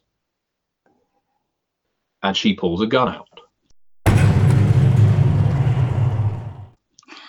I knew there was a gun. All right, so hands up. Whoa. What's happening? Don't shoot Oscar. He's a jerk, but probably doesn't need to die. We don't actually know that. Okay, we have other things going on besides whatever this is. She takes a sniff of the air, looks at the both of you. Olives and freshly cut grass. How delightful. I have, obviously, if you had a concussion, I can help you. Oh, shut up. Oscar, you know what I want. I know why you were upstairs. To get it. Hand it over, and I won't kill you. Oscar, propping himself up on the bedstead, given that he has only got one working ankle, looks over to the 2 of you. I'll pay you so much if you rush her. No. She points the gun at you. Just try. Yeah, I'm not rushing someone with a gun. I don't even know her. I don't know what's going on.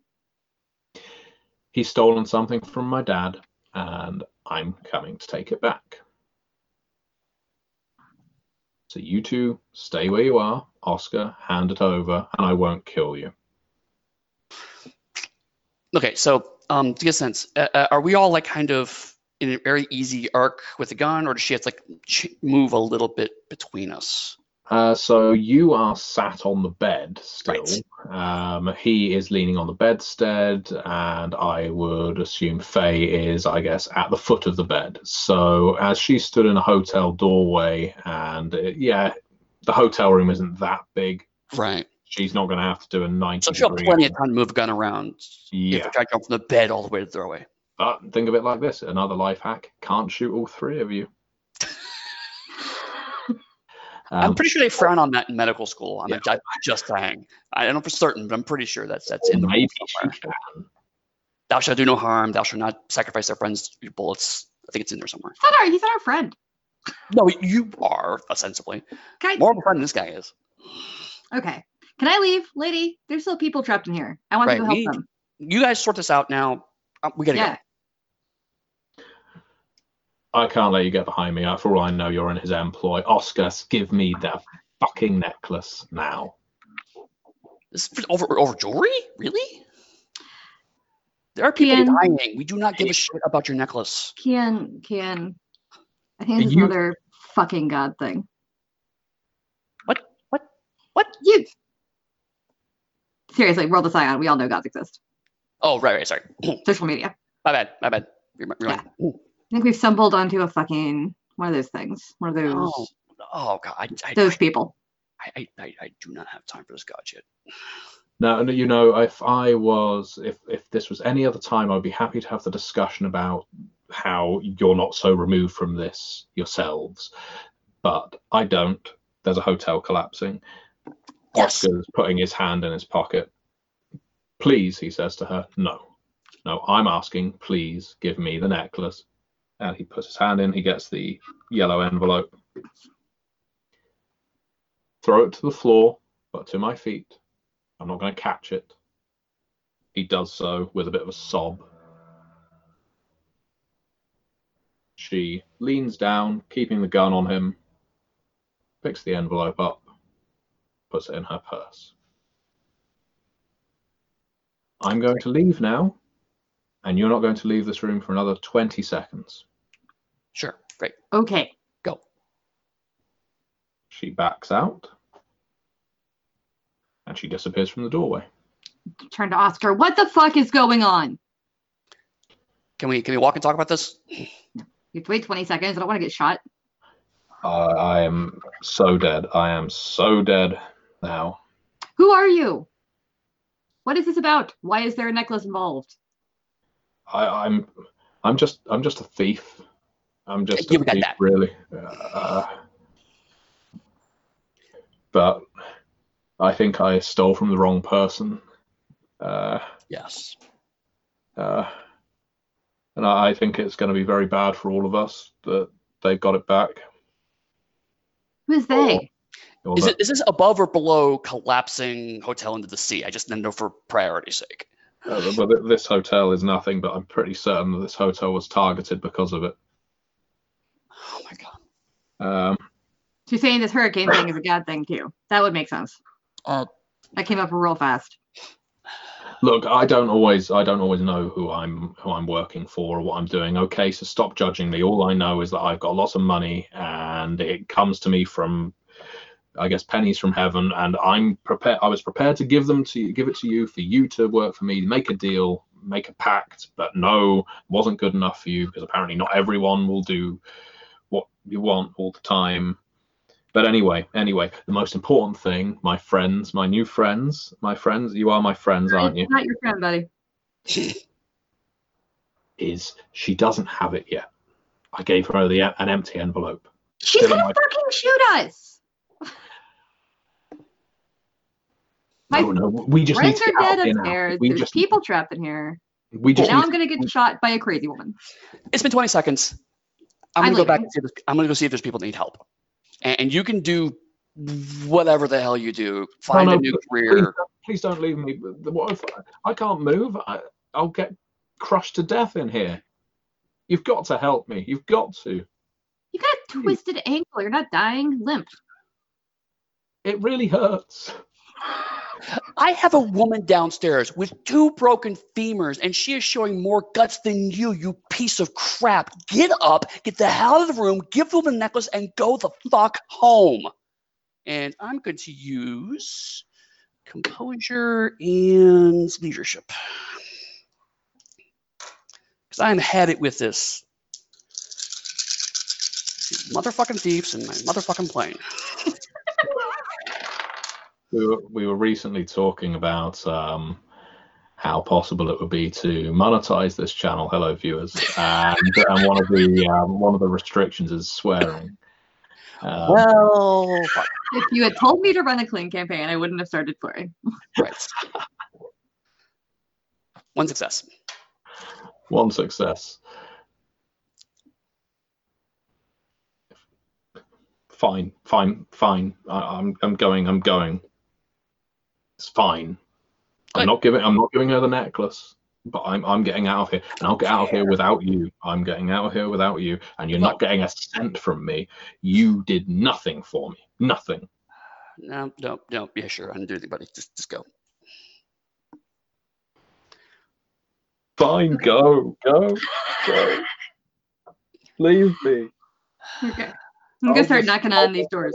Yeah. We're gonna start knocking on doors. You leave him as as he is, and as you're knocking on doors, the good news is it seems the majority of people who are on this floor have already exited this room if they could.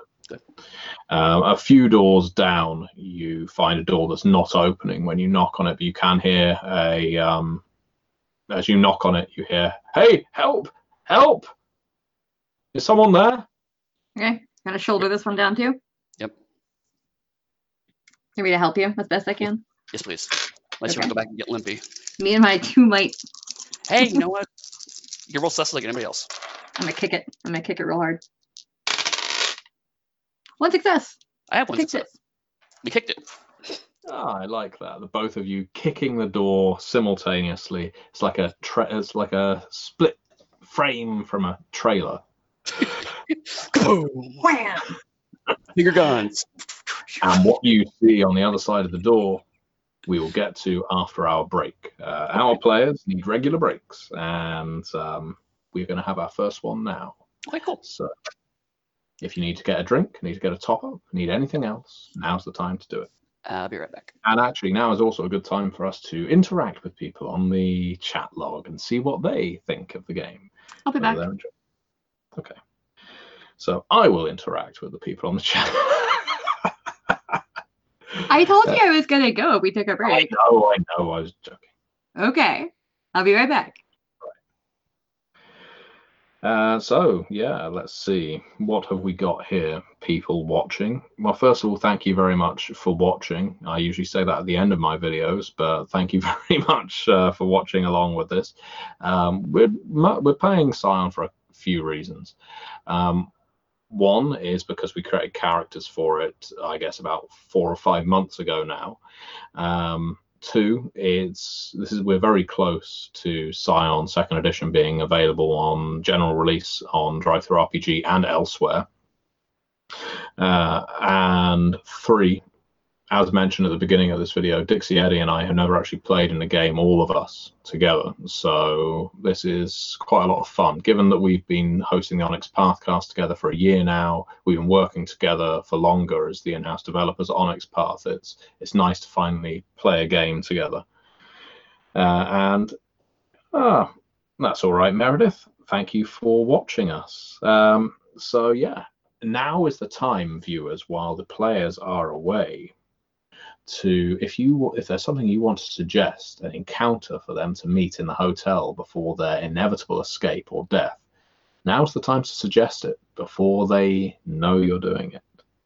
So let's see whether any of you can come up with something particularly dire. Oh, CRK 1142, what happened to the Tokyo Noir campaign? Two of my players moved away, but we are hoping to reprise it again very soon.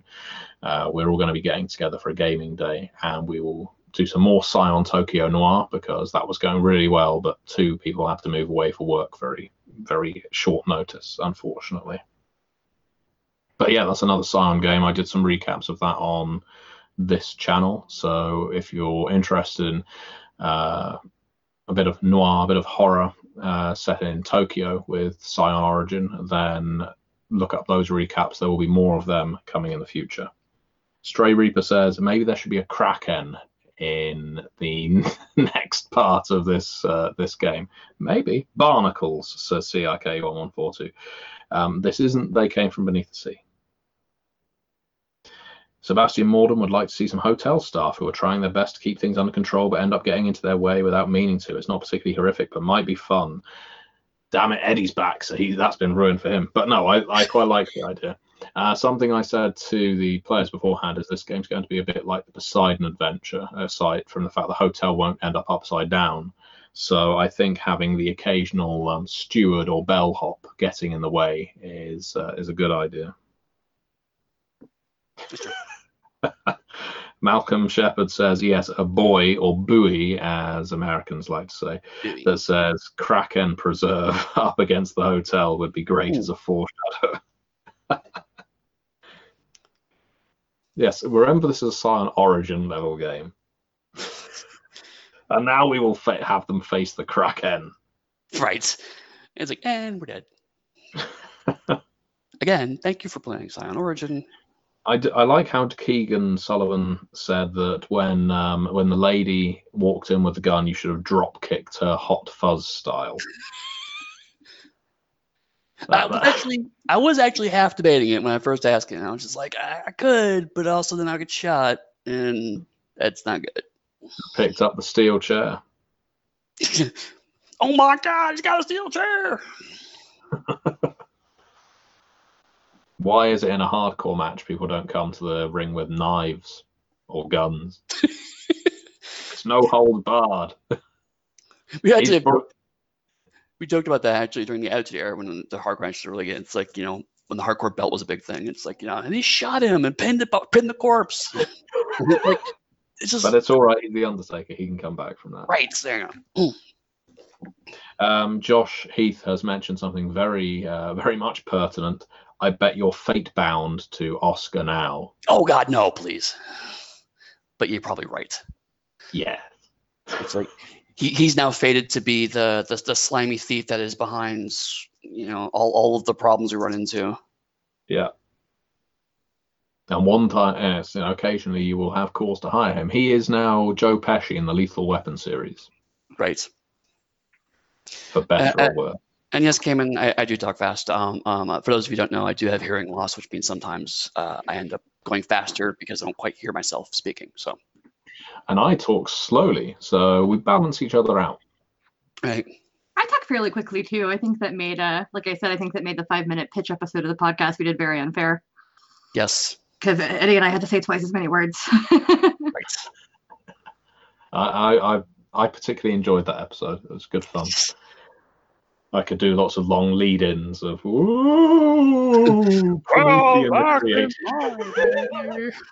Bastard. All right. We are back for part 2 of Scion Origin. And I think Malcolm Shepard viewing has completely gone They Came From Beneath the Sea with his view of how the ocean should be interacting with this game, with this hotel. So we'll be waiting to see the prefecture of the pod turning up next. It could happen. So where last we left our characters, not heroes yet. Not a band yet. Scions. Our scions, indeed. You had just mutually kicked in a door. Mm-hmm. And it looked awesome. It did. It was amazing. Mm-hmm. And what you found on the other side of it will shock you. That's the BuzzFeed title of this episode. 10 things in this hotel room will shock you. You'll never believe what happened in number 7. I'm gonna have to think of 10 things you find in this hotel room. Anyway. Apparently, it's the ocean, necklaces, money, twisted ankles. As we ascertained in a recent episode, role-playing games don't have to be fun. Ever since you mentioned the necklace, all I can think of is the damn necklace from Titanic. Great. Now that you mention it, I think the necklace I had in mind needs a redesign. So have a big sapphire diamondy thing in the middle of it. So, going back to where you were, you kicked the door open, and in front of you, you were able to see a young man pinned beneath his wardrobe, and he's reaching out with one arm, but you can see the pool of blood underneath him is fast spreading. He must have something punctured, and he's just please, please. Please, I was drugged. I've only just got up, and then this happened. Everything's fine. Fake, and you kind of talk him down while I get this off of him. Yeah, it's okay. My friend here, medical school. Knows what he's doing. I took something. I took something earlier tonight. He's looking at Faye, I guess, as if she's his nurse, while the doctor goes to work, and he's saying, I took something earlier tonight. I was at a concert, and I completely slept through all of this happening until things started falling down around me, and I got out of bed, and then the wardrobe fell on me, and I think it's in my stomach. What did you take? It was just some downer, to make everything slow down a bit. After, because I took something, I snorted something earlier in the night, and I took a pill later in the night. Were you drinking? Yeah. He's essentially on blood thinners. Yeah. Shit. All right, let's get this off him. Do it again. I guess athletics and might again. If your main purpose right now is to get the wardrobe off of him, yes. Yeah, I mean, I think the chat room's right. This guy's gonna die, but let's do what we can. I'll help you lift it. Ooh, wow, 2 10s. Well, I got 2 10s. I got 2 successes. Yeah. That's 4.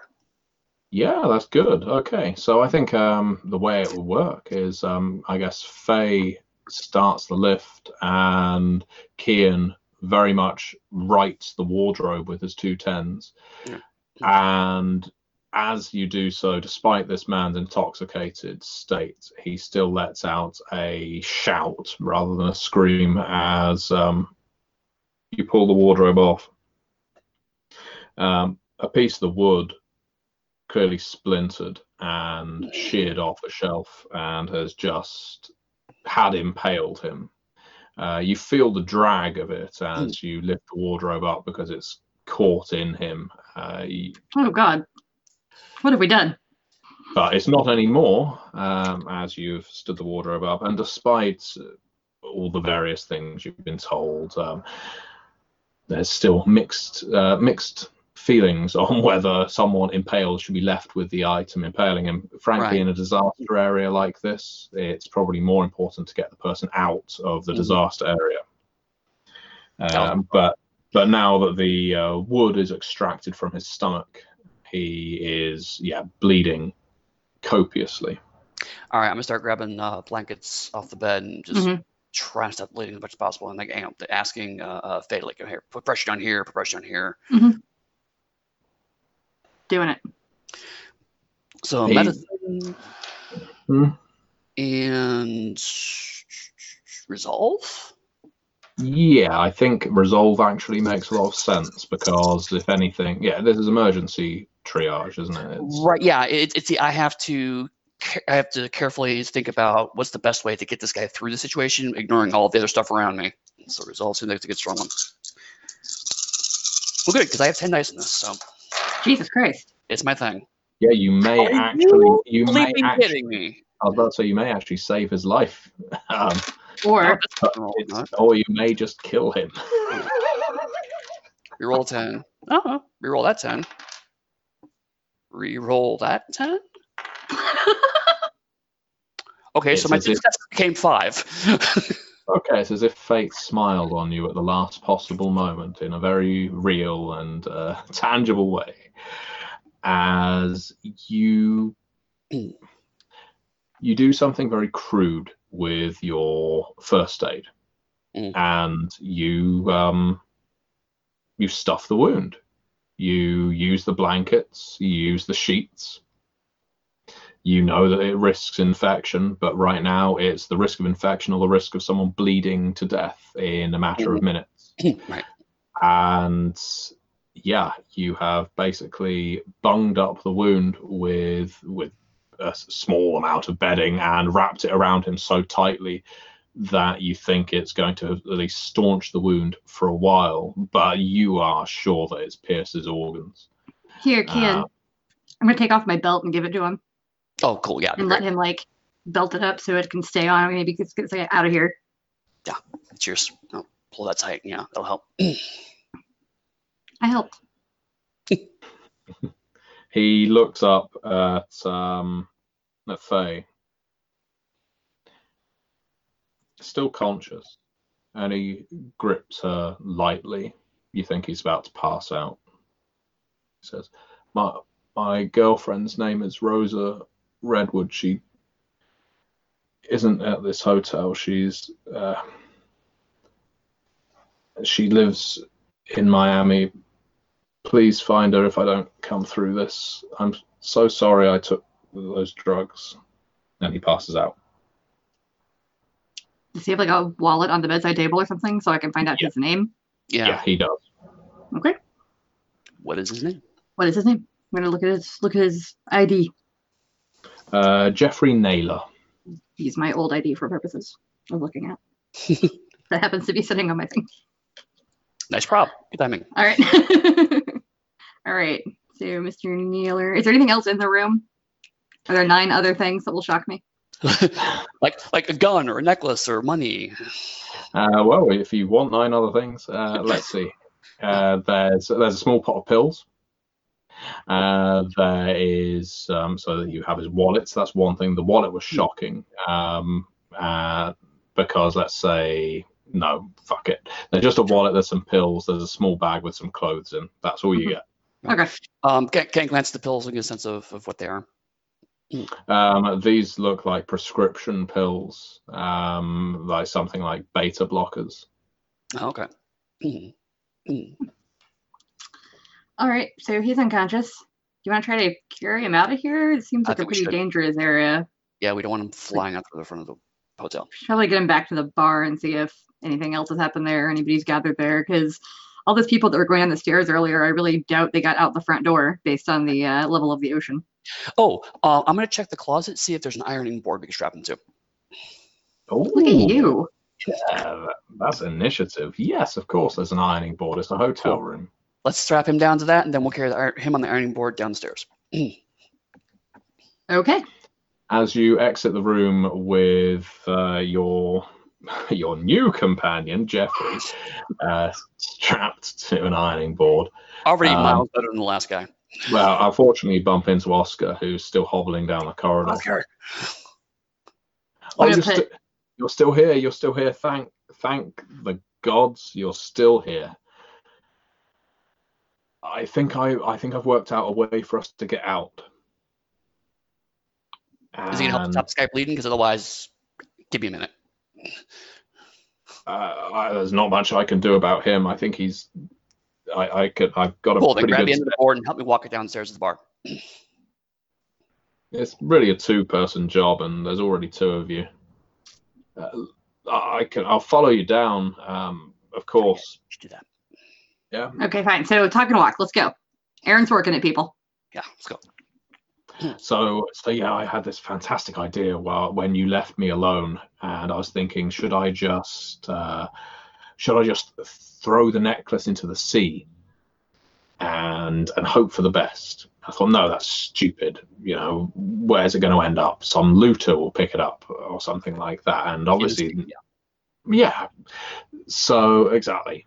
And so I thought, what's the best way of getting out of a hotel that's being bombarded with an unnatural storm whilst carrying an artifact that clearly something powerful doesn't want me to have, or at least they don't want it to be in this hotel. Mm-hmm. And what I thought is we've got to go up. We've got to go up to the roof. And maybe with something like these ironing boards, maybe we strapped a few of them together, we could get to another building. So to summarize, you want us to strap together ironing boards to go to the top of the roof in the middle of the storm that has sheared off, I like to remind you, an entire wall of this building. Yeah, I think it's going to get worse, to the next building. Look, You I'm do not that. saying I'm not saying it's a great plan, but you look like you It's not could even a jump. plan. It's Why is the- desperation and the loose guise of a plan. Why is the next building better? Like, it's a storm. The further away we get from the water, So you want to use the water to get to a place that does not have water. Oh, so you want to go across the street on ironing boards? exactly. Or we could try jumping, but I think it would be a bit too far. There's no gantries between these buildings. I checked. I went for something that was isolated, and unfortunately, that was my downfall. I can see that now. Oscar. Do you know how many floors this building has? 7 or 8. I think 8. 7 or 8. Okay. So if you jumped off an 8-story building into water, it is basically the equivalent of jumping off this building into the street. Yeah, except I think the water hates me a bit more than the street. Oh, no, trust me. Right now in this room, the water does not hate you more. There are at least 2 other things in this room right now that hate you way more. Have you ever heard of Poseidon? Yeah, everyone's heard of Poseidon. Yeah. Well, some people like to stay switched off to these kinds of things. I'm glad you're clued in, and your friend on that ironing board doesn't look very well. Now, as you're walking down the stairs and he's just whittering away at you, you're passing by people. Some people are going up the stairs, some people are going down the stairs. You can see some staff from the hotel who are attempting to be helpful and trying to rally the troops, trying to organize an escape. And what you do here quite clearly is you cannot escape via the first floor. Do not go down to the first floor. And some people are listening, other people are not. Okay. A bellhop actually stops you as you're about to get back onto the 3rd floor. Mm-hmm. Mm-hmm. You really shouldn't go down there anymore, sir, madam. It's that people are heading up to the roof. And Oscar says, "See, the roof. The roof is the place to go."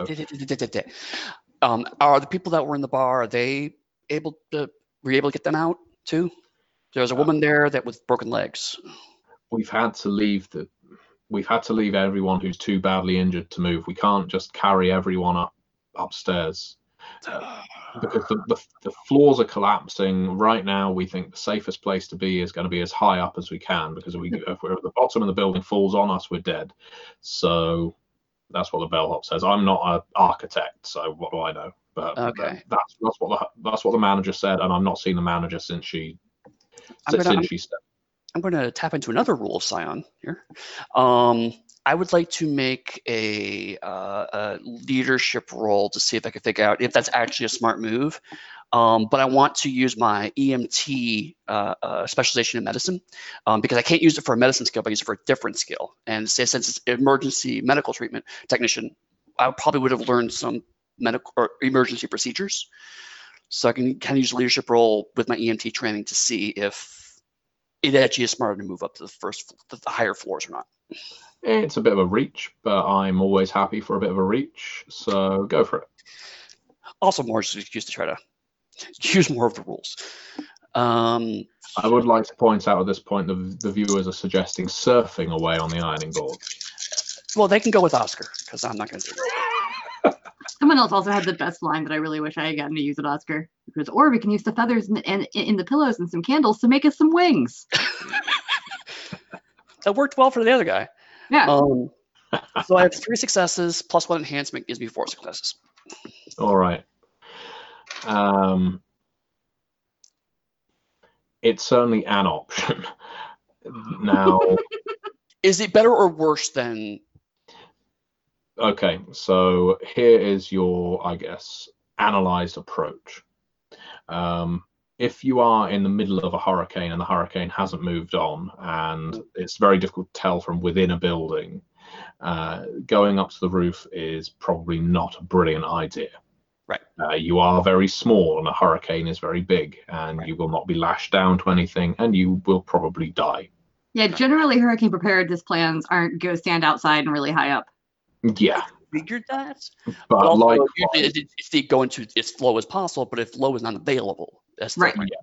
Likewise, if you went all the way down to the first floor being the ground floor, what little you know of tsunamis or big floods like this is not really the water that you have to worry about so much as everything that the water will be carrying with it. You would stand a very real risk of being crushed to death by everything that's being blasted into the first floor of the Right.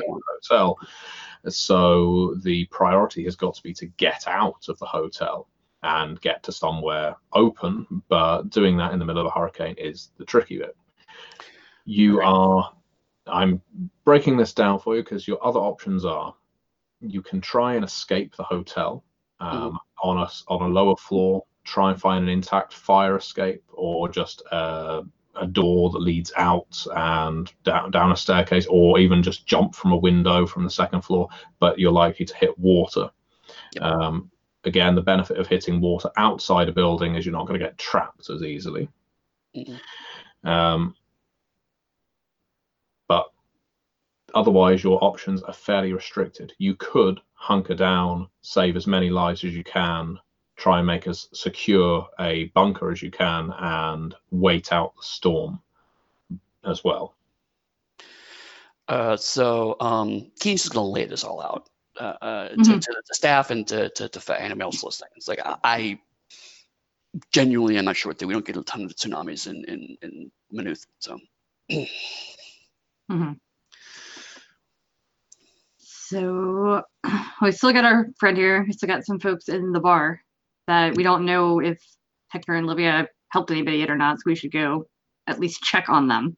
Yeah. And try to get everybody to a central location. So I got Oscar here, just talking at us. Our best friend Oscar. Oh, speaking of Matthew, I want to point out that one of my necks as a Scion is that I have a neck called Good Listener, where if I'm trying to get information from somebody or I'm talking to an NPC that might have a clue about something that we're doing, they will inadvertently drop it. Ooh. So, yeah. Very nice. Okay, so essentially, so you basically be able to find out, cut through to the point of what he's getting at. Yeah, or he just feels too comfortable talking to me, essentially. Yeah, we'll just kind of like that. In that case, I'd like to do that now. He leans in to you while Kian is explaining, not just to the two of you, but I assume there's a small group forming up around. Right, I'm telling everybody. It's like we're like holding an ironing board, you know. Yeah, there's a dying guy on it, as you do. It's a common sight in Miami hotels. Wow. We apologize in advance to everyone, all our fans that lives in Miami. I'm sorry, Florida man. Oscar leans in and says, "You look a lot more practical than your friend, and I'm going to cut to the chase because I trust you. Okay?" Okay. So this piece of jewelry I've got, it's supposed to belong, so I'm told, to one of these gods, this Poseidon person. Yeah.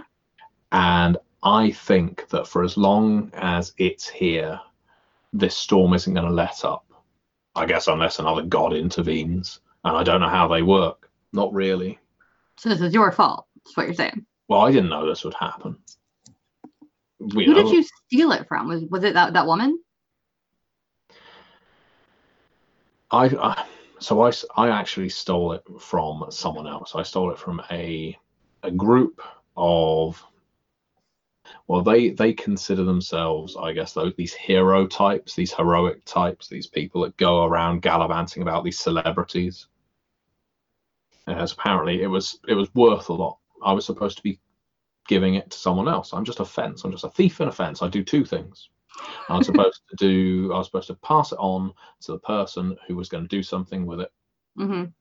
And then she turns up.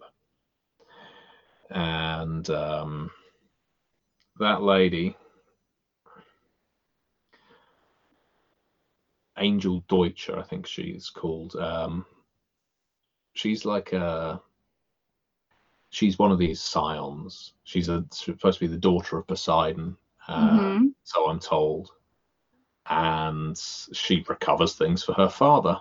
And to be honest, I think we're lucky we weren't killed by her, because she's got a bit of a temper like her dad.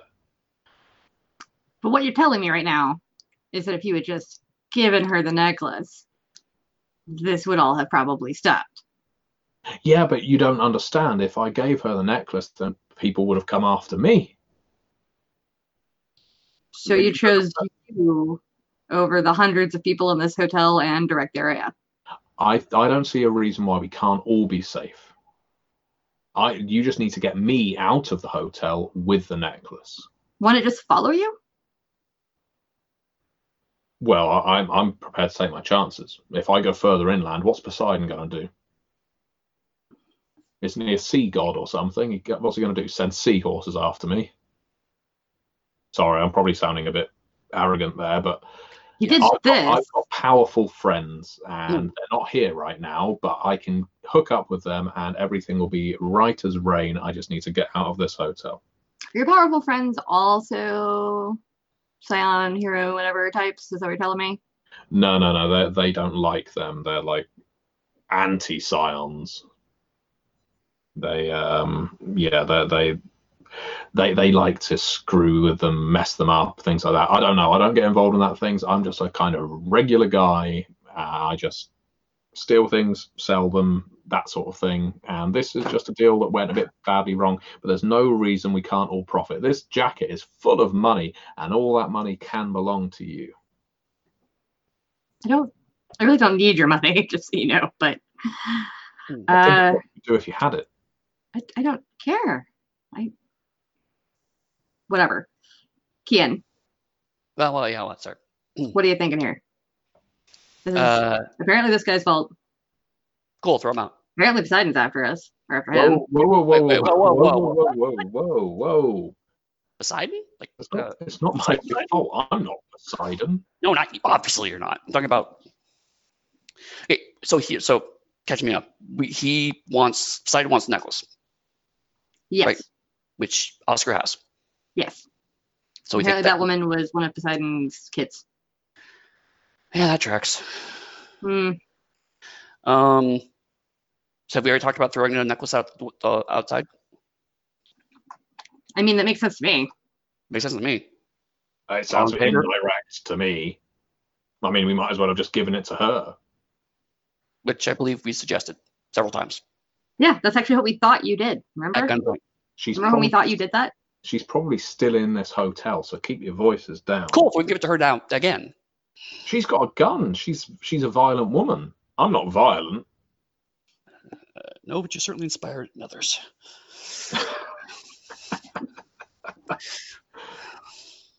Look, if you don't want to come up to the roof with me, second option, there's a fire escape on the next floor down. We can get to it. We can get out. You can be my bodyguards. We can make our way across Miami. We can all be rich. Okay. Let me put it this way. You've already pissed off the king of the sea by helping me so far. So he's not known for being forgiving. I like how you so seamlessly shift between obsequious and blackmail, just without even skipping a beat.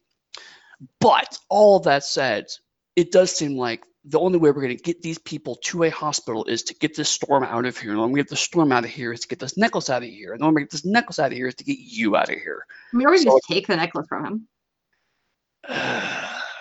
Everybody might bite somebody and then just might get an infection. I don't want to deal with that. Let's just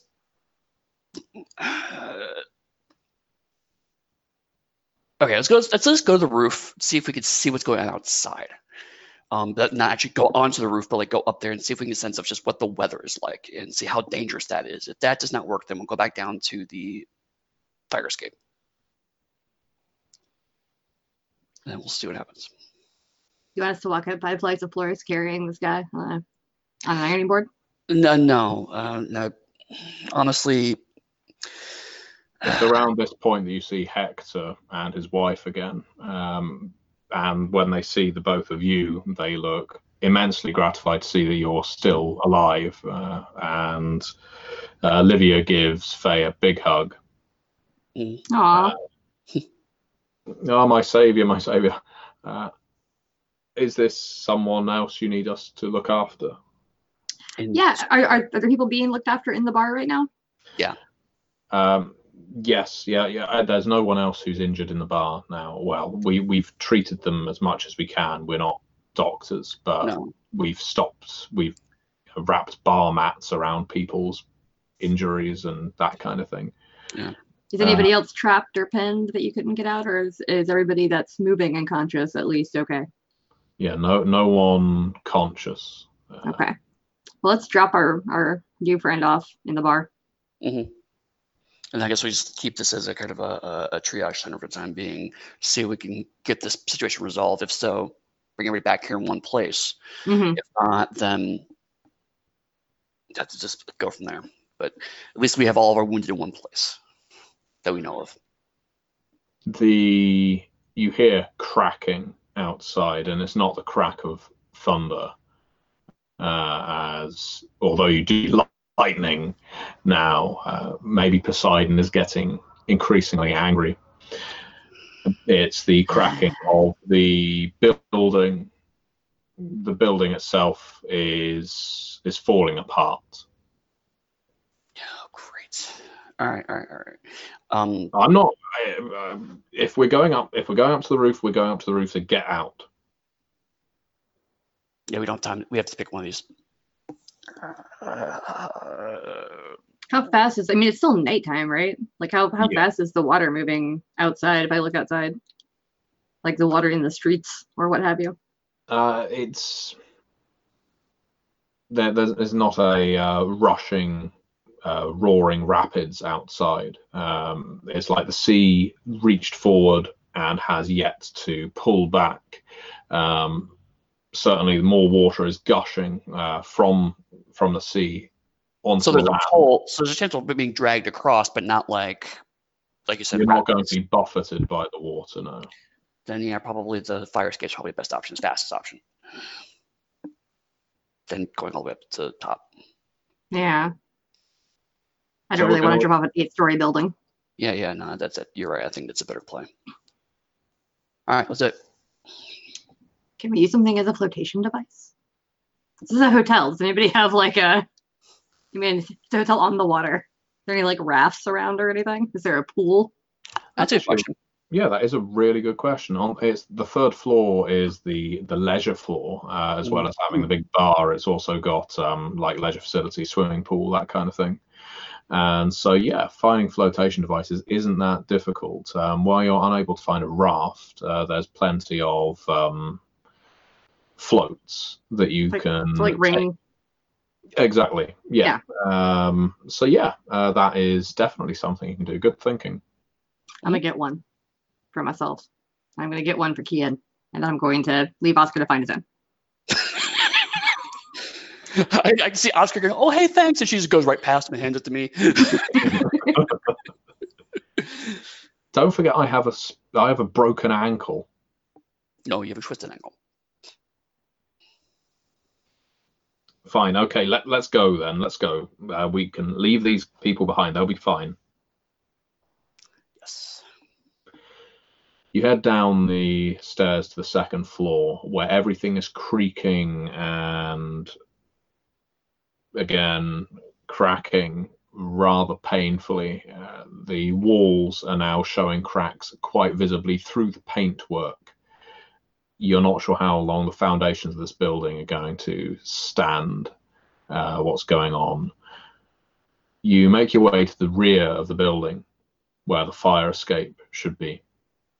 And the emergency exit door is already hanging open. Someone else has been this way. The steel staircase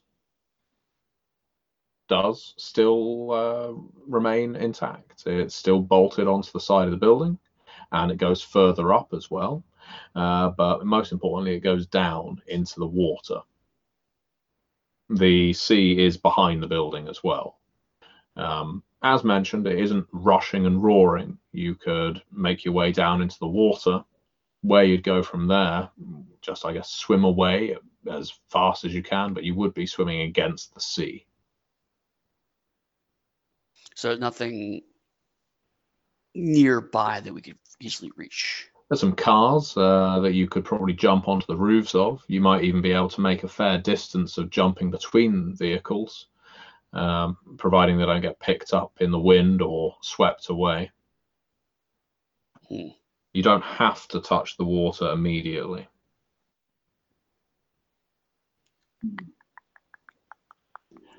If the water is rising and it's rising toward inland, wouldn't we actually be swimming with the water? If we were trying to move inland? Yeah. Good point. Yes, you would be moving with the water. The only danger would be if it suddenly pulled back. Right, exactly. But if we try to follow the cars, and if we, or even like go into the water, but stay alongside like the cars or where they're parked at, that way if it does switch suddenly, we can maybe grab onto one of them. I don't want to get crushed between two cars. Yeah, that is really good points. That's a really good point. We need to move. We need to move before Angel notices I've got her necklace. All right, let's just. Still don't understand why we just don't give it back to Rambo whenever. Yeah, I'm still a little big on that point, but let's go. Let's go into the water. I can't stop you if you just want to throw me in the water. Okay. Do you give him a push? Yes, I do. I'm done with him.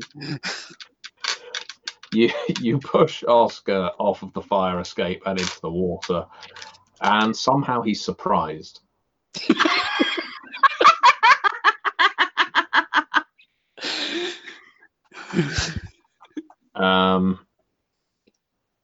As he's falling almost in slow motion. No. Yeah, no. One It's hand like 8 feet. into his pocket to clasp this necklace as he's falling down, and as suggested, it is now going to be the Titanic necklace, at least visually. I thought you lost that in the ocean. Wait, is it the one from the Britney Spears music video now? That's even better. Well, baby, I went down and got it back for you. Well, this is what this game has become. He's holding it in his hand. It's in the breeze briefly. This splendid piece of metal and gemstone, almost within reach of you grabbing it. Well, if you wanted to. You don't have to. Oh, It's very tempting. it is very tempting. It's a split second. Are you going to do it? yes. Okay. Because I feel like it should probably go back to that woman. Yeah. I don't have athletics. I do have dexterity. Here's an interesting question. Have we built up momentum yet? That's a good point. We've failed, by my count, 3 rolls. So I think, yes, we do have some momentum that you could use. You want to spend some of that? Sure. So for anyone who is unfamiliar with momentum, Eddy, why don't you explain to the viewers and listeners what momentum does? So momentum is a pool of points that characters generate and when they fail on rolls. And then we can use it later to power knacks or boons, certain ones, or also in this case, Dixie can use it to spend momentum to add additional dice to her rolls for key rolls, like acquiring a necklace from a complete jerk. It's the rules, actually. Acquiring a necklace from a complete jerk is actually in the rules. Yeah. So I used the momentum, which meant I got to roll 5 dice instead of 4, and I got 2 successes. Okay. You grab the necklace. And the look on Oscar's face, again, this all happens within the course of about 2 seconds. Somehow he's surprised. The look on Oscar's face is, you're grabbing out to reach me. You know, you're reaching out to grab me. You're trying to save me. And then the slow motion. What the fuck? As he falls down, splash into the water, and in your after everything I did for you. What did he did nothing for us. You can't see him as he hits the water, which is strange. You don't think it's that deep, but you just can't see him anymore. But the necklace you keep in your hand, and it's heavier than it looks. It's not a beautiful, well-crafted piece of jewelry. It's quite brutal, and you can't examine it too closely in this dark night, but it certainly feels powerful in your hands. Okay, so yeah, Keen's gonna be like, Feels right. well, that I guess worked out. So let's find Angel, Yeah. She's got to be in the hotel still, right? hopefully. I mean, I don't know, because if she's one of those weird god people, for all I know, she can freaking fly. I don't know, but maybe she's still here. Or she, I don't know. It's the first floor is underwater, but maybe there's another, maybe on the second floor somewhere. Hotels like this probably have some kind of broadcast system or something, tennoite, that we can say, hey, we have your necklace, please come to the bar, we can give it to you. Oh yeah, you're right. As long as the power stays on. Right. The power is intermittent. You think Yeah. it must be powered by a generator, but it's the fact that it's intermittent means it is there. Okay, So yeah, so let's go and figure out this intercom system. Intercom, the bellhop who was in the stairwell before is able to direct you to it, but he does want to know why. What are you telling people? We can't have the guests confused. They've all been told to go up to the roof, but I'm guessing that's not the best place for them to go. Are you thinking otherwise? Because the manager's just disappeared. Trying to the best place for them to go, but also we're trying to resolve this. So short version is it's a god thing. We're trying to stop being god things so the storm can go away. Yep. And we lost Matthew. Oh, this is going to be really hard to do without him. Oh my God! Poor guy. Taking him. No, Matthew. He disappeared into the water. Oh my God! I'm Oh, sorry. God. I never meant to push you off. I regret everything. Matthew was Oscar the whole time. But we do know Matthew loves the sea. He has gone back from whence he came. And what's funny is that the thing that my camera is propped on is covering up where Matthew would be right now, so I didn't realize he had gone. No, just as you were talking, his screen just went a little square box, and it's just like, oh, that's not good. Yeah, no, this is a quality Pathcast content that we know people tune in for. I see that you're wearing your Onyx Path t-shirt. I was wearing mine yesterday, and then I went, what a fool I was to have worn it yesterday, not on the stream. Curses. Luckily, I have a few from various conventions, so I have some options. I mean, so do I, but Pugmire one, so. Oh, I have that one. Excellent. Oh, here we go. Matthew Dawkins. Oh, again. And yes, Sebastian, this is exactly how lost episodes happen. Yeah. So I just need to check with the chat log. Can people see me? Yes. I can see you. I know you two can. I just want to make sure that the viewers can as well, because if so, that means the broadcast is still continuing as planned.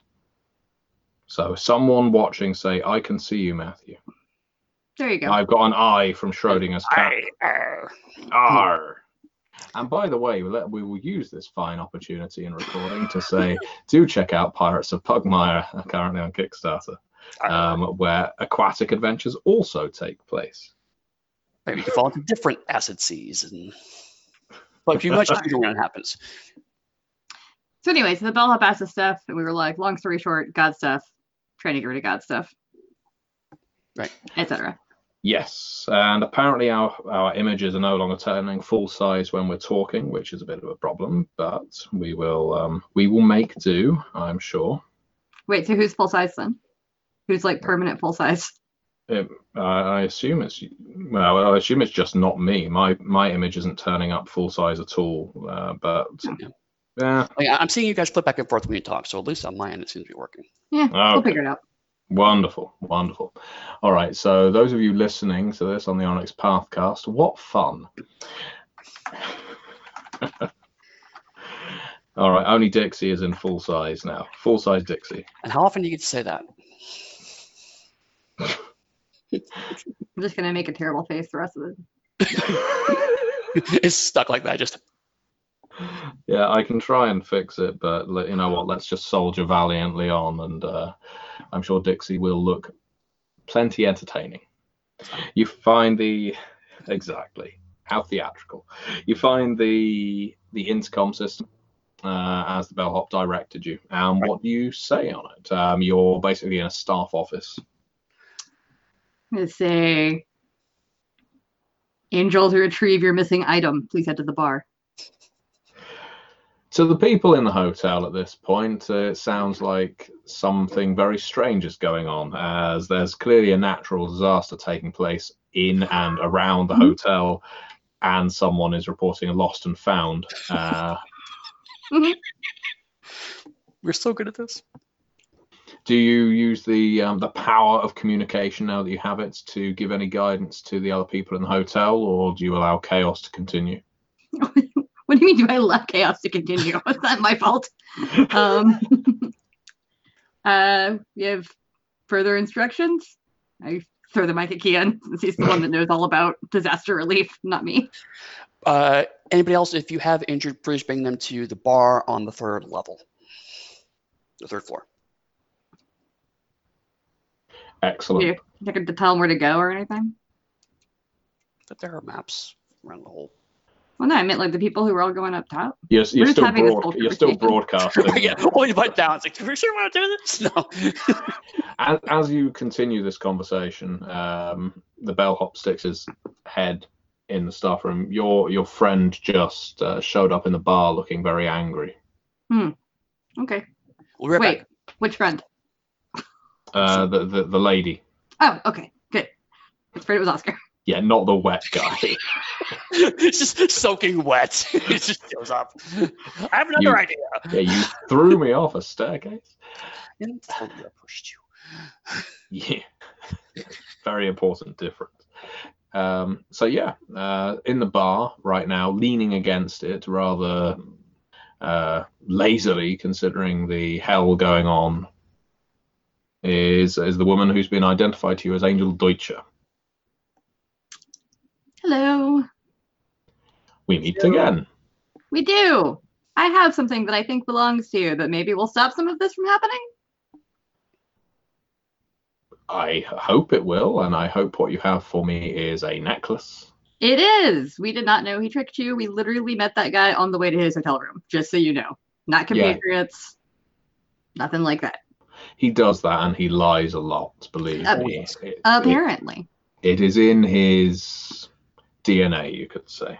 Yeah, he tried to get us to take it to his people, but we were like, I feel like if this is a Poseidon thing happening right now, we should just make Poseidon less angry. So that is always a good idea. I'm gonna hold out the necklace to her. As far as I know, it's God stuff. I just want to make it over with. Yep. Thank you very much. On behalf of my family, she takes it. She puts it in her purse. She closes the purse.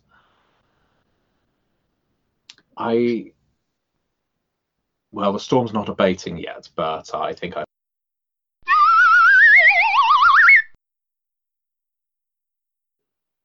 And we're back once again with the Renegade Master for the conclusion of Scion 2nd Edition. Well, this actual play anyway. So for anyone listening to this on the podcast, I don't know whether I'll edit this bit out or not, but just to recap what happened. Server issues. And so we're back. And we had last left our Scions as they had passed over Poseidon's necklace, or a necklace belonging to Poseidon, to his daughter, Angel Deutscher. And she explained to them that Oscar would probably show up again. Gross. Yeah. Thanks, I hate it. Yeah, thanks, I hate it. That's the kind of thing he does. And she explained that they were more connected to everything that was going on than they probably thought. And Kian did not believe her. He was like, no. It's fine. For the record, we did some really great role playing for about 3 minutes before I looked up and went, "Oh shit, we're off the air." Yeah. So this time missing episodes happen. Mm-hmm. And so as Kian and Faye went back to tend to their friend who was bound to the ironing board, Angel was leaving, and despite the young man's ill health, she leaned over and said that if you make the right offering to the right God at the right time, sometimes say a prayer, sometimes acknowledge the strands of fate that you're tied up in, miracles can happen, magic can be real, and that mortal wounds like this can not be fatal. And with that, she left the hotel, or at least the bar. And for the next few minutes, the storm continued unabated. And it felt very much like the hotel was going to crack and crash into the sea. But then, with a roar, the sea started drawing back.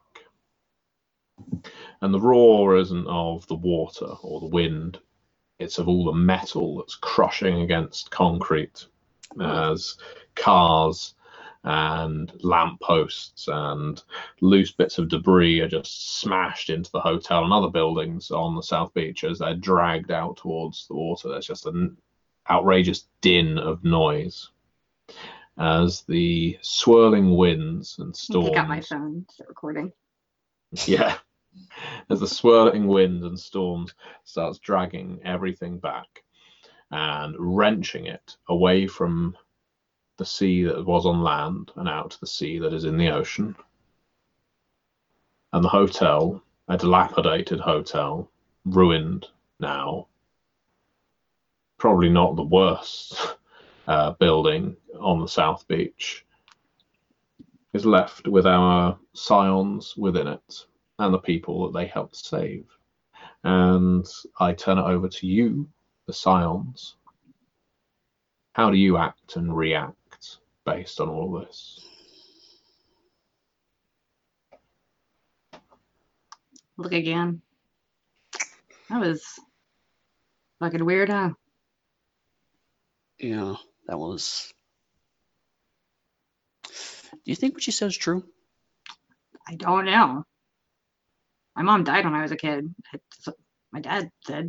I hadn't talked to him in a while. Yeah. But I actually never knew her. Yeah. I never really knew my father either. That's something to think about. You could go harass my dad at some point. But we should probably go check on the people on the roof. And also try to get these people out of here. Yeah, let's do that. So we can always talk about this later. Mm-hmm. I'm gonna make sure he has my number in case we get separated in the next little bit here. Beep, beep, beep, beep, beep, beep, beep, beep. Where most people would depart from a disaster area like this, get as far away as possible, try and return to a semblance of normality. Yeah, as you've just suggested, the two of you stick around, trying to make sure that anyone who is left in the building is safe, anyone who can be saved, anyone who hadn't been found yet gets discovered. You are, to be a bit poetic about the entire thing, heroes of the night. And whether that implies a divine lineage or just being a virtuous human being doesn't really matter. There's a lot of people that are very grateful to you. There's a lot of people that have taken notice of you and the actions you've taken. And what that amounts to is a feeling that each of you feels. You both feel something a lot stronger beating inside you now after tonight's events. A connection. And right now it feels like it's a bond with each other. You know that whether you meet up with Angel Deutscher again or this reprobate called Oscar, the two of you will be in each other's company probably very soon. Mhm. For many adventures to come. And I think that pretty much concludes our first game together. Yay! And actually, I've accomplished one of my deeds. I have two. Yeah. I I think accomplished my both. long-term deed. Oh, wow. Okay. Mine so, was yeah. to save someone's life, which I thought wouldn't happen in the first session. I did my short-term deed was heal someone, so I clearly got that. Mhm. My long-term one is find a purpose. I don't think I'm quite there yet. I'll probably just have to up it a little bit. Yeah. Like I said, if I had known how disaster heavy the first episode was going to be, I probably would have done it as a short term. Well, that's fine. I mean, sometimes that happens, and then I can find a new long-term one. Yeah, that was fun. I'm Sweet. enjoying this character. Yeah, so am I. So you tell me then about this in terms of this plot, in terms of these characters, and indeed this may be the first time both of you have played Scion. I'm not sure, Eddie. Have you played it yet? For second edition, yeah, it's the first time I played second edition. And I know we didn't explore every single nuance of the mechanics, but what did you feel worked, and what made it feel different, I guess, to any other game? I think the story path in general, I like the fact that even though, yes, you are rolling and there are stakes that you roll for, I feel like I was rolling less. It was more narrative, which is nice. Mm-hmm. I like that some of the knacks are just things that you kind of naturally do or can happen. Even though like some of them do add to things, like one of my other ones adds to enhancement to a certain roles, things like that. But like I said, mostly for me with Scion, what I've always liked about it and with story path in general is just how narrative it is. And it's super easy to pick up if you played like any storyteller system. Yeah, I agree. And I mean, you're right. We didn't go into some of the wrinkles of it, especially at the origin level. There's just not a ton of moving parts to be confused by when you start off with. It's like you roll dice and you have a couple of cool powers, and that's basically it, which is nice. It's just when you're starting out, you can like, okay, let me figure out how this works. And I felt like it allowed me a chance to kind of dig into the world a bit more. And like, for example, Dixie kind of corrected me. It's like, actually, no, we all know about gods here. It's kind of helped me to remind me of that. Yeah. Like setting it in the world is important. No, totally. And it because there's not as many bits to learn, it didn't feel as potentially intimidating. But now it's like, cool, we got to handle these characters. Now, like we actually, when the feed was off, Dixie and I were kind of chatting about, things we could pick up when we go up to hero with experience points, because now we're finding, there's the things we do with the character, and also we had the option of tweaking them. In the rules, they're moving dots around. So, although I will say that when you said there was an Irish woman named Eileen, and she was the one who I saved, I was like, did I just save Eileen Bran, the Scion from the story? No, this was an Eileen with an A at the front of her name. So it's always, I guess, fun to get a little bit of look around, I guess, the person running's shoulder, or what they were thinking. Initially, she was...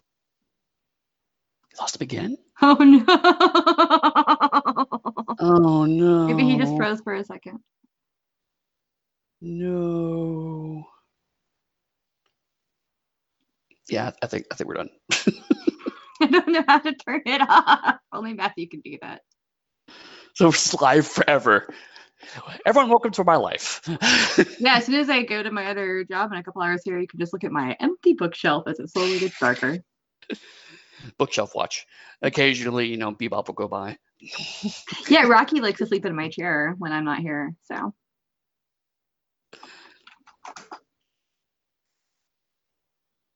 Well, thank you all for showing up. We appreciate it, even though it's been a bit of a moment.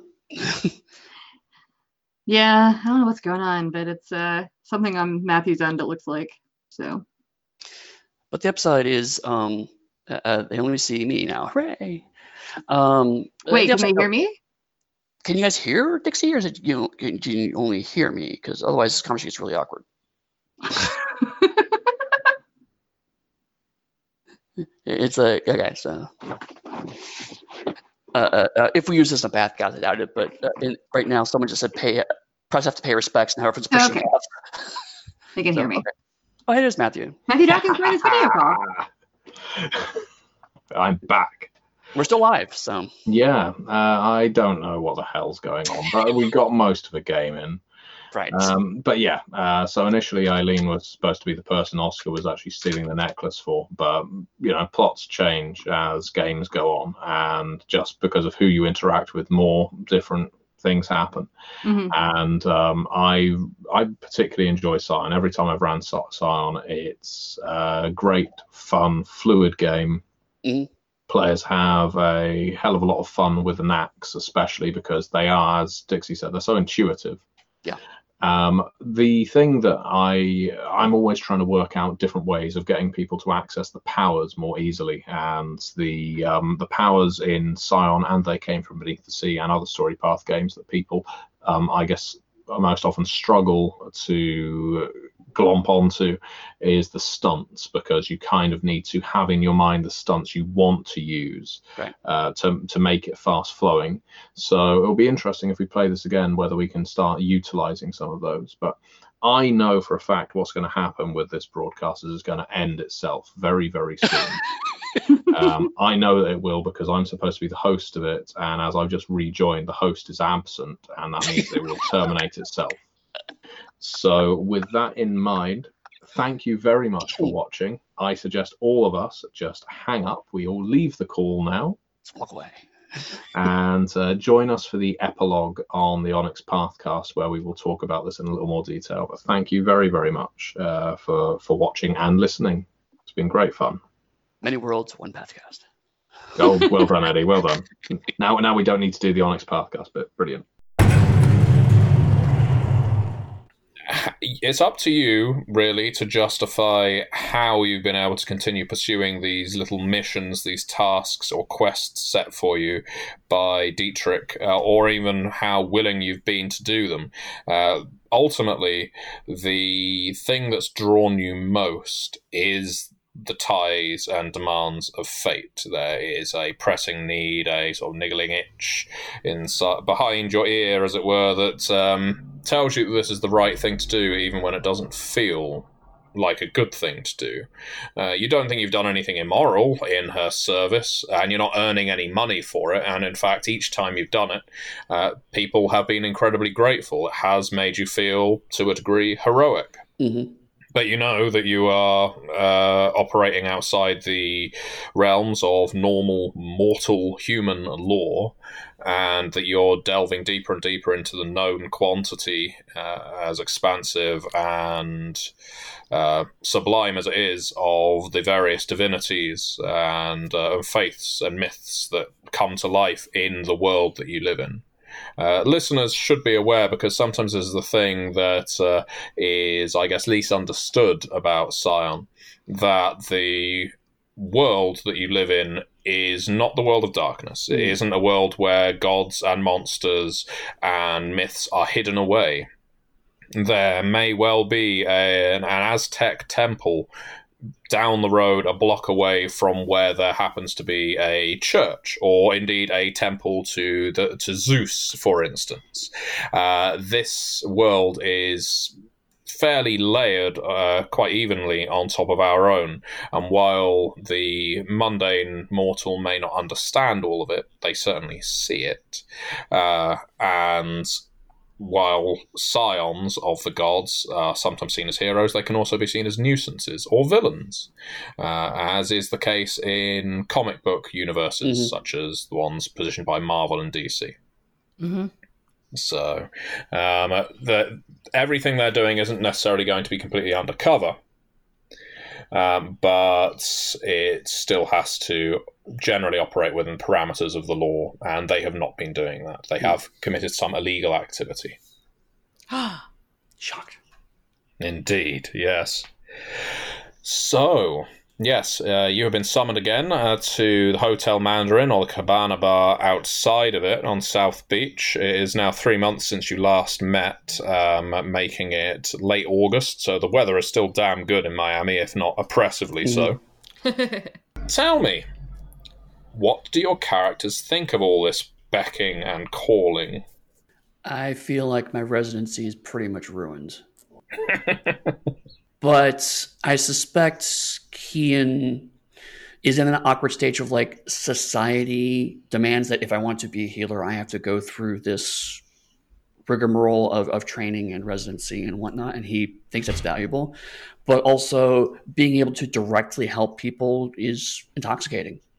So I think he's still reluctant, but more he's using that as a secretly he really enjoys it, and so he probably complains about it a lot, but he still keeps doing it. You're just constantly bitching. Right. I want to do it again. I got tests in 2 days.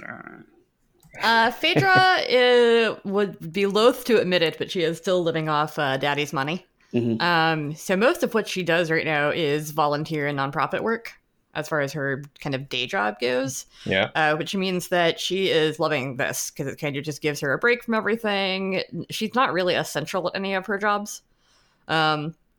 Like, frankly, she's one of those people who is, pretty smart, but as they say, doesn't apply themselves too hard to actual jobs. But this is fun. This is a fun, interesting, new distraction.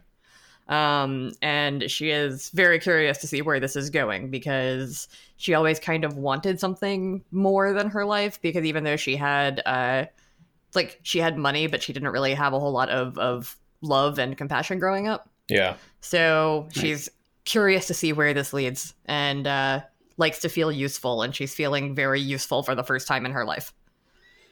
I'm definitely seeing a connection between our characters of both going, we know what society demands of us, but we're finding actual personal satisfaction in these tasks.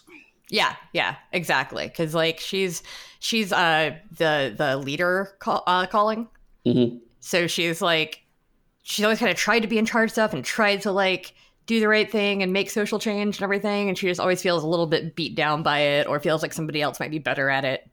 Mm-hmm. So she's actually finding something where she can take charge. I think that's something that happened during the hotel rescue and probably has happened in some of our missions since. Yeah. Is that she tends to be the take charge commander of the situation.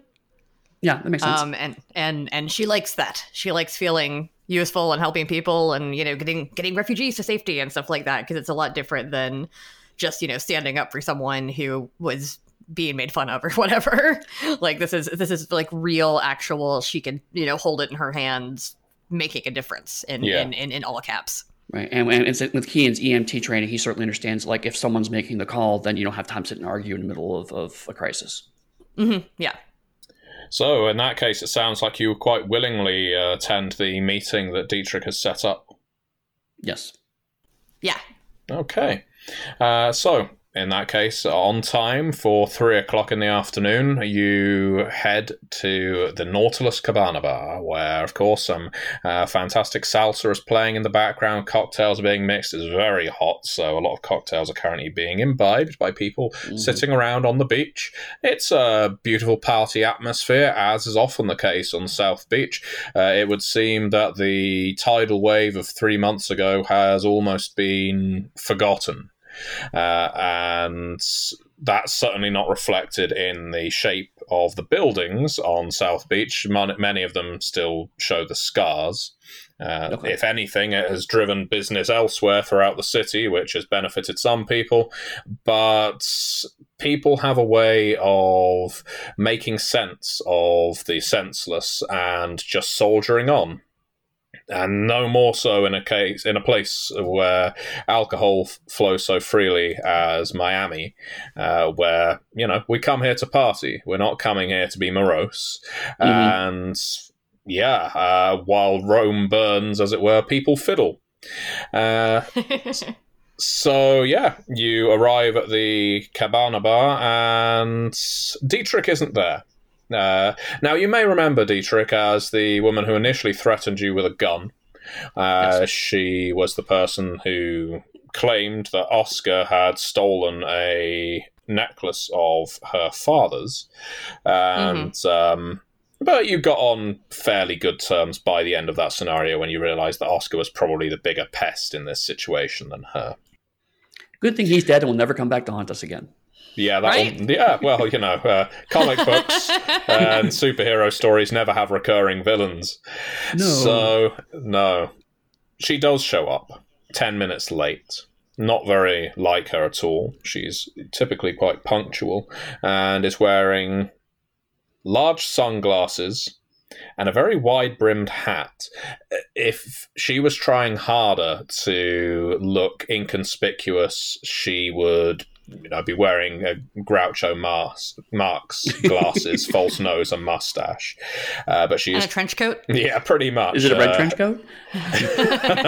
Yes, she looks like Carmen Sandiego right now. Where in the world are the daughters of Poseidon? Yes. South Beach, apparently, which, to be honest, sounds like a perfect place for the Daughters of Poseidon to be. First place I'd look for Carmen Sandiego. She takes a seat, looks around like this is some 1980s Cold War movie, and then whispers with a shaky voice. Thank you so much for coming at such short notice. I'm sorry I've not been in touch. There's been a lot going on. Are you okay? No, I'm not okay. As I say, there's been a lot going on. I know I've been absent for a month or so. So the things I've been asking you to do, they've all been above board, I guess, to a degree. They've all been for good reasons. I think we can all agree on that. And we've all made a lot of people very happy. And I have no doubt that your parents are very proud of you and all so on and so on. Yeah. Thing is, something personal came up.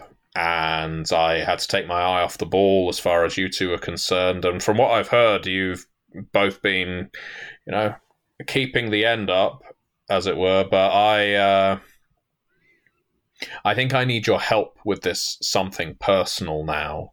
And I've got a feeling, I've got that itch that tells me that this might actually be what you've most needed to do of anything that I've set you to do so far. Believe me, that's not me trying to talk you into anything. I'll get to what the thing is in a minute. But, sometimes you feel like a course is right, and I walked down the wrong one. It's like I fought against the tide, and let's say I got smashed around the rocks a bit. So now I'm trying to head in the right direction. That means enlisting the two of you again. Okay. How much do our characters know about fate at this point? You know the feeling of it. You know Okay. how much Dietrich has told you of it. You don't know of it as any kind of tangible path that you can follow. She has certainly said that as you grow in power, you're going to see its strands far more keenly. But there's a certain euphoric rush that you felt when achieving certain tasks. And yeah, it's something you never felt before. It doesn't feel chemically induced. It doesn't feel unnatural. It feels like you are strengthening your core, as it were. Your soul is growing in brilliance every single time you do one of these things. Okay. So I'll cut to the chase, shall I? She orders herself Please do. a Bloody Mary, and then drinks it and says, "Right, I'll cut to the chase." Sorry, did the two of you want any drinks? No, I'm good, thanks. I'm okay for now. Okay. Sorry. So I have a cousin. I mean, a lot of us have cousins. Yes, most people have cousins. What? I care about this one a lot. And we've always been very close. But ever since I started mentoring you two, if you want to call it mentoring, I haven't been paying attention to him. And I'm gathering from what's happened that was the wrong thing for me to do. Believe me, I don't regret my involvement with you, but I couldn't be in two places at once. That's resulted in him consorting with the wrong crowd. Mm-hmm. As I say, something personal happened. Dion, that's his name, he was partying with a group in Miami. they call themselves the Tattoo Lizards, and something I laughed as well. My mother always used to say, if a group is big enough to actually give themselves a name and not be laughed about it on the street, they're probably quite dangerous. And that's what this group seems to be. They're based out of Model City, Liberty City, pretty rough neck of the woods, deeper in Miami. It's a neighborhood known for its violence, its gangs, and these Tattoo Lizards are one of these gangs. So when I found out about this from Dion's brother, another cousin, of course, I went looking for him, and I kind of went in a bit guns blazing because I've heard about these Tattoo Lizards. Hey, they're a dangerous gang to be around, and it wasn't the right course of action.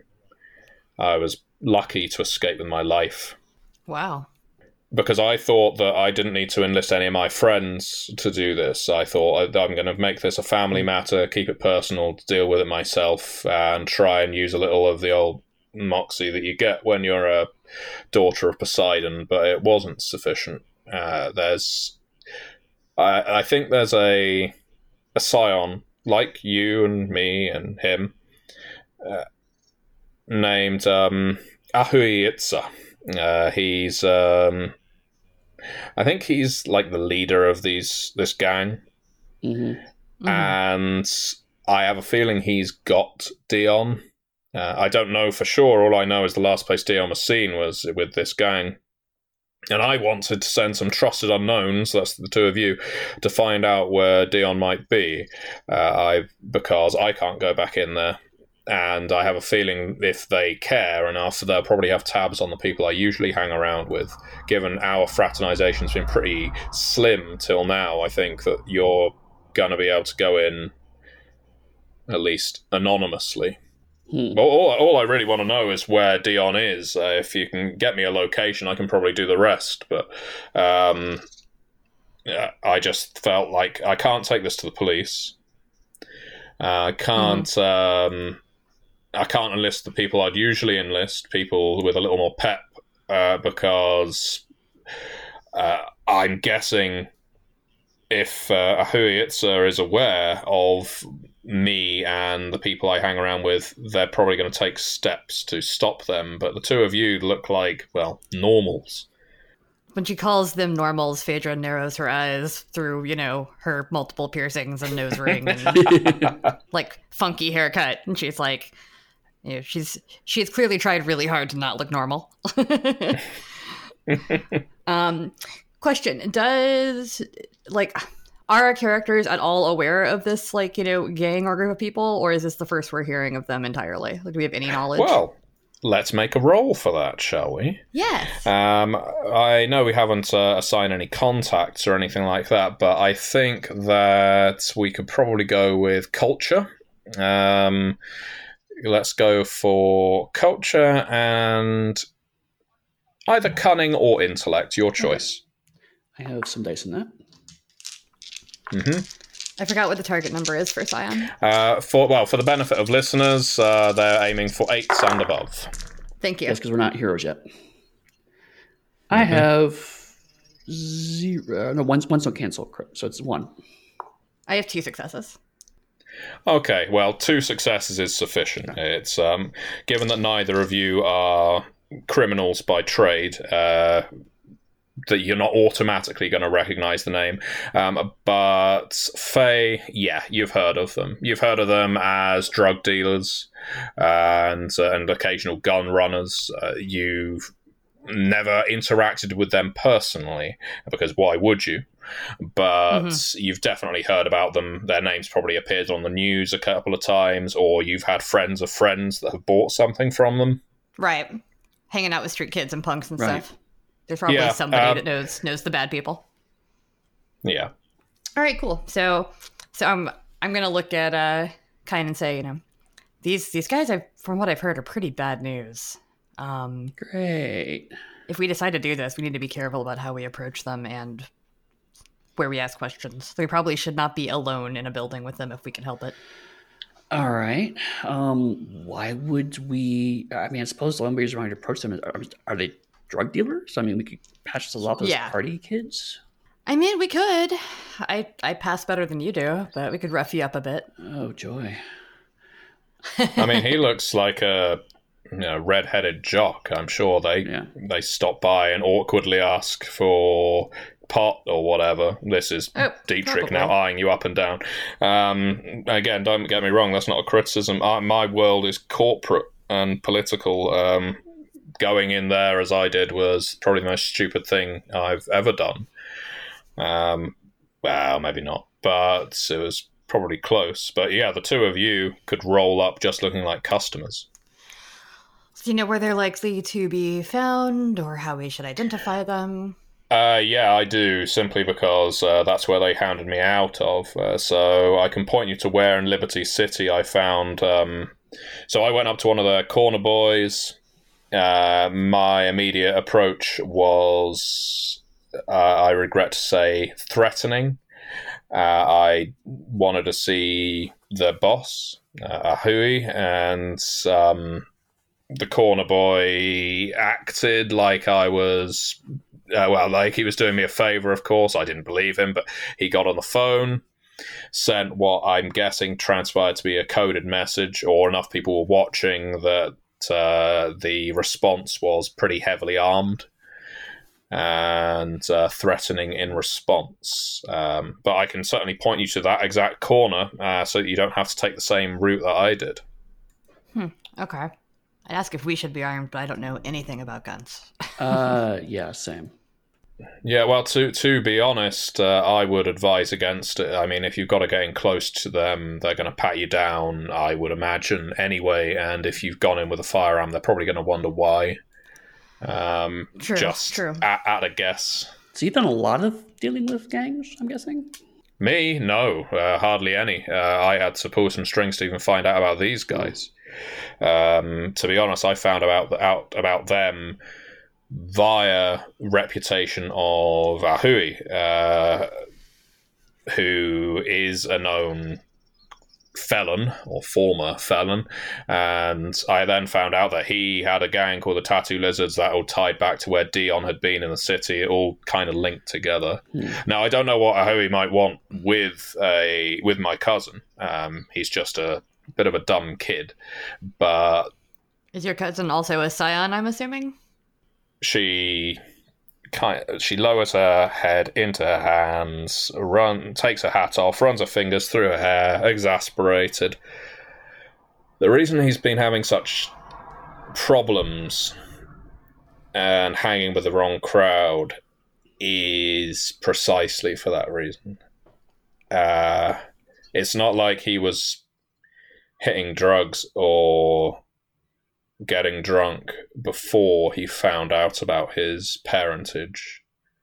So not everyone takes it very well, and I thought that he would have been able to, I guess, take it on the chin, maybe see it as something exciting. He sees the news, he reads the comic books, Right. But he didn't. I think his world fell apart, probably because he realized the person he thought was his dad wasn't actually his dad, and he spent a long time modeling himself on someone who wasn't who he thought he was, if that I've makes even sense. seen that happen with, normal mortal types. You find out something about your family's past and it can spiral you. Well, yeah, sure. Sometimes you make the mistake of thinking that because you got the blood of gods in your veins, you can stand up and take anything, and you underestimate people. And I'm not saying Dion's weak or anything like that. I just didn't think he would react that way. Sure. So, this is going to be fun. So just for out of character context, I have 0 dots in subterfuge and 1 dot manipulation. So I'm assuming Faye by now realizes that Kian sucks at lying. Guess who also has 0 dots in subterfuge? This is going to be amazing. I've got lots of, persuasion and empathy and stuff. I don't have any, I do not lie either. Not well. So this is going to be amazing. Yeah, this is going to be great. So now we have that. It's like, okay, so we're sorry, Faye, if I'm talking out of turn here, but we're not good at lying. Yeah, no. We're great. I mean, that's partly why I've been working with you, because I've felt you very straightforward to deal with, and yeah. Yeah, I'm just trying to figure out how do you even ask for drugs? Just go and say, I'd like a drug, please? I don't... I mean, I could ask for specific drugs. Oh, wow. I assumed that was something... Sorry, I, again, mean no offense. She puts her hands up. I assumed that was something you were familiar with looking at Faye. No. I know way more about drugs than she does, but primarily just because I have to treat them.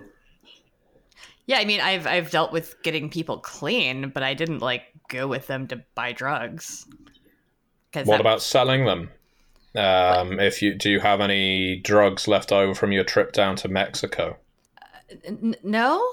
Who keeps leftover what? Well, what kind of weird shit do you do? I'm clutching at straws here. I understand. I don't necessarily have the best ideas in the world right now. I'm a bit personally preoccupied with what might be happening to my cousin or what has already happened. If we're talking about trying to sell drugs, I mean, theoretically, I can say that I can get my hands on some drugs from the hospital I'm resident at. You are going to steal drugs from a hospital. No, I'm going to tell them that I can. Oh, so you're going to lie. I didn't say it was a good plan. I just said it was a plan. Well, I suppose it isn't a lie if it is something you can do. Well, yes, but I'm not going to do it. Because people need those drugs. That's why they're there in the hospital, for people who need them. In that case, here's an idea, and maybe it's something I should have broached. As I said, the two of you are special as any other Scion would be, and at some point everything's going to come clear to you. I can't control when that is, but it will happen.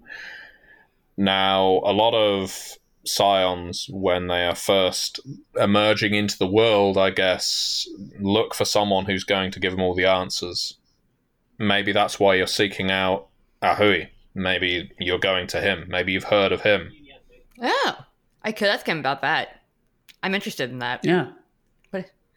That's a good idea. Whoa. I'm not saying you actually follow his advice. If you have questions, you ask me. No, I'm not saying I'm going to follow his advice. I'm saying that it would not be a lie to say I want to know more about this shit. It's true. Yeah. I feel like, Dietrich, worked with you a few times now. I feel like you still think I'm a little stupid. And I don't like that. I have this problem where I tend to see people who aren't at the same level as me. She puts her hand up next to her head. Kind of beneath me, and I'm working on that. I'm working on it. Incredibly classist. God privilege. Hashtag. Hey, no, we are none of us perfect. Check your privilege. Check your Scion privilege. All right. Okay, so Kian, I think we should go over there, talk to Ahui. Maybe see if we can even talk to... You said his name was Dion? Dion, yeah. That's right. Talk to Dion, Kian. This is going to be fun. Yeah. Kian, Dion. Yeah, okay. So we'll talk to them, see if we can talk to him. Yeah, so cool. We just got to go in there and act like we're not terrified, because people can tell that you're terrified. You're terrified. Can you act not terrified by gang members with guns and possible powers? Let's say yes. Do that for me? Okay. We should probably change your clothes too. Oh, okay. It's gotta blend it, like a ratty t-shirt instead of this polo thing you have going on. But the polo's comfortable. All right, fine. Yeah, I think you probably want to look less like a tourist and more like either someone who's there either on business or, some kind of business, either buying, selling, or going for the discussion. But yeah, that polo, got to agree with Faye. You look. I will go with the whatever Faye recommends as my makeover. Cool. So we'll stop at a thrift shop on the way. Sweet. That is in my price range. Okay, you stop by. Are you parting ways with Dietrich at this point? Yeah, we've gotten directions. We know where we're going. Okay, you pop by the thrift shop, pick up an outfit for Kian. Faye, I guess you're remaining as you are. Yeah, she's already kind of grungy. She's wearing like some, ripped jeans and has like a, kind of ratty band t-shirt on with like a flannel tied around her waist or something. Like she's just... Mm-hmm. She could fit in anywhere that isn't like a high society function right now. Yeah. So I'm guessing, I imagine Kian gets one of those black T-shirts with those death metal bands where the logo you can't actually read what their name is on it. It's just all jagged angles for no apparent reason. Yep. Yeah, we're gonna get you an unreadable band T-shirt. Yes. Just says rock band on it.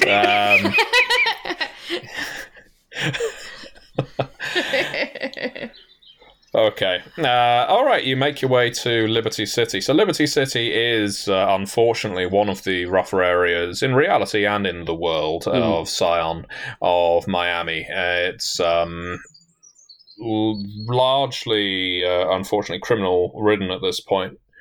And it's one of the symptoms of being in an area that is not given a great deal of attention by the local government or education, or indeed any of the rest of the benefits that suburbia or the coast, in the case of Miami, gain.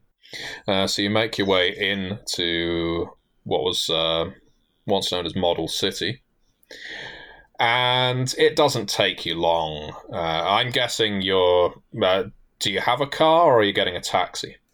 There is a metro. There is a metro in Miami, so you can get off at the station, of course. Yeah, I'm gonna say Phaedra has a car though, because she comes from money. So you get a few looks when you park up. You can see immediately that no one here is particularly shy about the fact that there may be some criminal enterprise at play. You've both seen enough TV shows to know what it looks like when there's a gang of people sat on a stoop and someone stood on a corner, another runner running across the lawn, that kind of thing. People shouting down from a second floor window. You know what's going on, and there's far too much of it going on for the cops to stop it constantly. It's just moving the trouble around. So there's immediately a sense of lack of safety when you get out of your car, out of the protection of that lightly armoured vehicle. But people don't pay too much attention to you. Most of them are just paying attention to the car and the fact that you've parked it and are getting out. Yeah. It's not a super nice car. She's not driving like a Mercedes or a Hummer or anything. That's like one of her little weird rebellion things. Is that, like, yeah, she'll take the money for a car, but she's not going to take the high-end car. She just want to look like she has money. She's got hang-ups, what can I say? So the car's kind of shitty looking. Yeah, I mean, like, it's a typical car. Like, if it were my car in real life, it would make sense. I have, like, an 04 Saturn, you know? Okay. It's just, like, it's a car. It's not anything special. Anyway. A kid runs up to Faye. Oh. Excuse me, ma'am. Do you want me to watch your car? No, I'm good. You sure? There's lots of people around here. Might steal your wheels. I'm good. I do a pretty good deal. $10. I'll keep a watch on it. Scare anyone off. Who do you work for? I don't work for anyone. I'm my own boss. And he puffs his chest out. He's an entrepreneur. I like that. I love this kid. I mean, it's got an alarm. Fine, do you say that out loud? Yeah, I mean, like, I kind of am, like, just confused because I've never had a child run up to me and, like, offer to watch my car before anywhere that I've been. And I'm just kind of, like, befuddled. Like, it's got an alarm. I don't understand. I'm, like, looking at Kian to see if he understands what's going on. Shrug. Look, if the alarm goes off, it's just going to draw more people to it quickly. It's not like the cops are going to turn up because an alarm's going off in a neighborhood like this. Ma'am, give me the $10. If you call me ma'am one more time, I will punch you in the face. He frowns at that and says, whatever. $10, please. I give him $10. He says, thank you very much. I'll make sure your car doesn't get ripped apart. Do you know anything about Ahui or the tattoo lizards? He raises an eyebrow at you. That's not an answer, kid. Yeah, sure, but who's asking? Me, right now, in front of you? Yeah, I get that. Who are you to be asking? Someone who is pretty sure they're like him and would like to learn more about that. Nice, very smooth. He frowns again and says, "So you don't want me to watch your car?" What? What? Look, I can go and get one of the lizards for you if that's what you're here for. I'm not going to point you to where they are or anything. Oh. Okay, well, in that case, the $10 is now for you to go get one of them for us. And we'll watch the car. He shrugs, fine, and runs off. You're never going to see that money again. I don't care. It's $10. That's like a day's meal. I mean, that's like a coffee at Starbucks. It's fine. You go to Starbucks? I just won't have a coffee today. Wow. Of course I go to Starbucks. Wow. This small talk continues for about 2 minutes before another kid turns up in a long vest. The one you sent away has not returned. He says, "Is it the two of you looking for the lizards?" Yeah. He folds his arms. "What do you want?" We want to talk to Ahui about stuff. Well, Ahui's pretty far up the food chain. Yeah, gonna need to be more specific. It's not like he just greets people off the street. As I told the other kid, we're just looking for him because he's one of the only people that we've ever seen that might have some similar history as we do, and we want to learn more about it, and we were hoping that he would talk to us. We're not trying to get involved in their business or anything. We just want to know more about our kind of condition. Oh, you're one of them. And he claps his hands Yeah. together. That's cool as fuck. Can you fire fireballs out of your eyes or anything like that yet? No, it's pretty new. We kind of learned about. Do you remember that big flood tsunami thing from a few months ago? Yeah, I remember that. You could. Some people said they could see some big old bearded guy in the water throwing lightning and spitting out tornadoes and that kind of shit.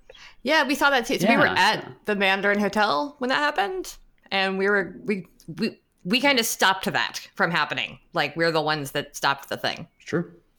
South Beach, huh? And he looks you up and down. You don't dress like you're from South Beach. I'm not from South Beach. I was in town for a punk show. I'm from Boston. Boston. Yeah, right, I see. Yeah, okay. You're not here for why most people come here. All right, I'll make a call to see whether he's interested. Likelihood is he's not gonna be, because he doesn't just, again, offer walk-in appointments. He's not a counsellor. I mean, I can pay him. For Okay, his now time. we're probably talking. So expect me to come back with some kind of price tag, and I'll see what I can do. That works for us. He gets his phone out. Turn and look at Faye again. How much money do you have? And enough. I never have enough money. He comes back. Okay. He says he's going to be working in cash because he doesn't have a PayPal or anything like that. Who doesn't have a PayPal? Oh, fine. All right, fine. Everyone uses Venmo anyway. It's fine.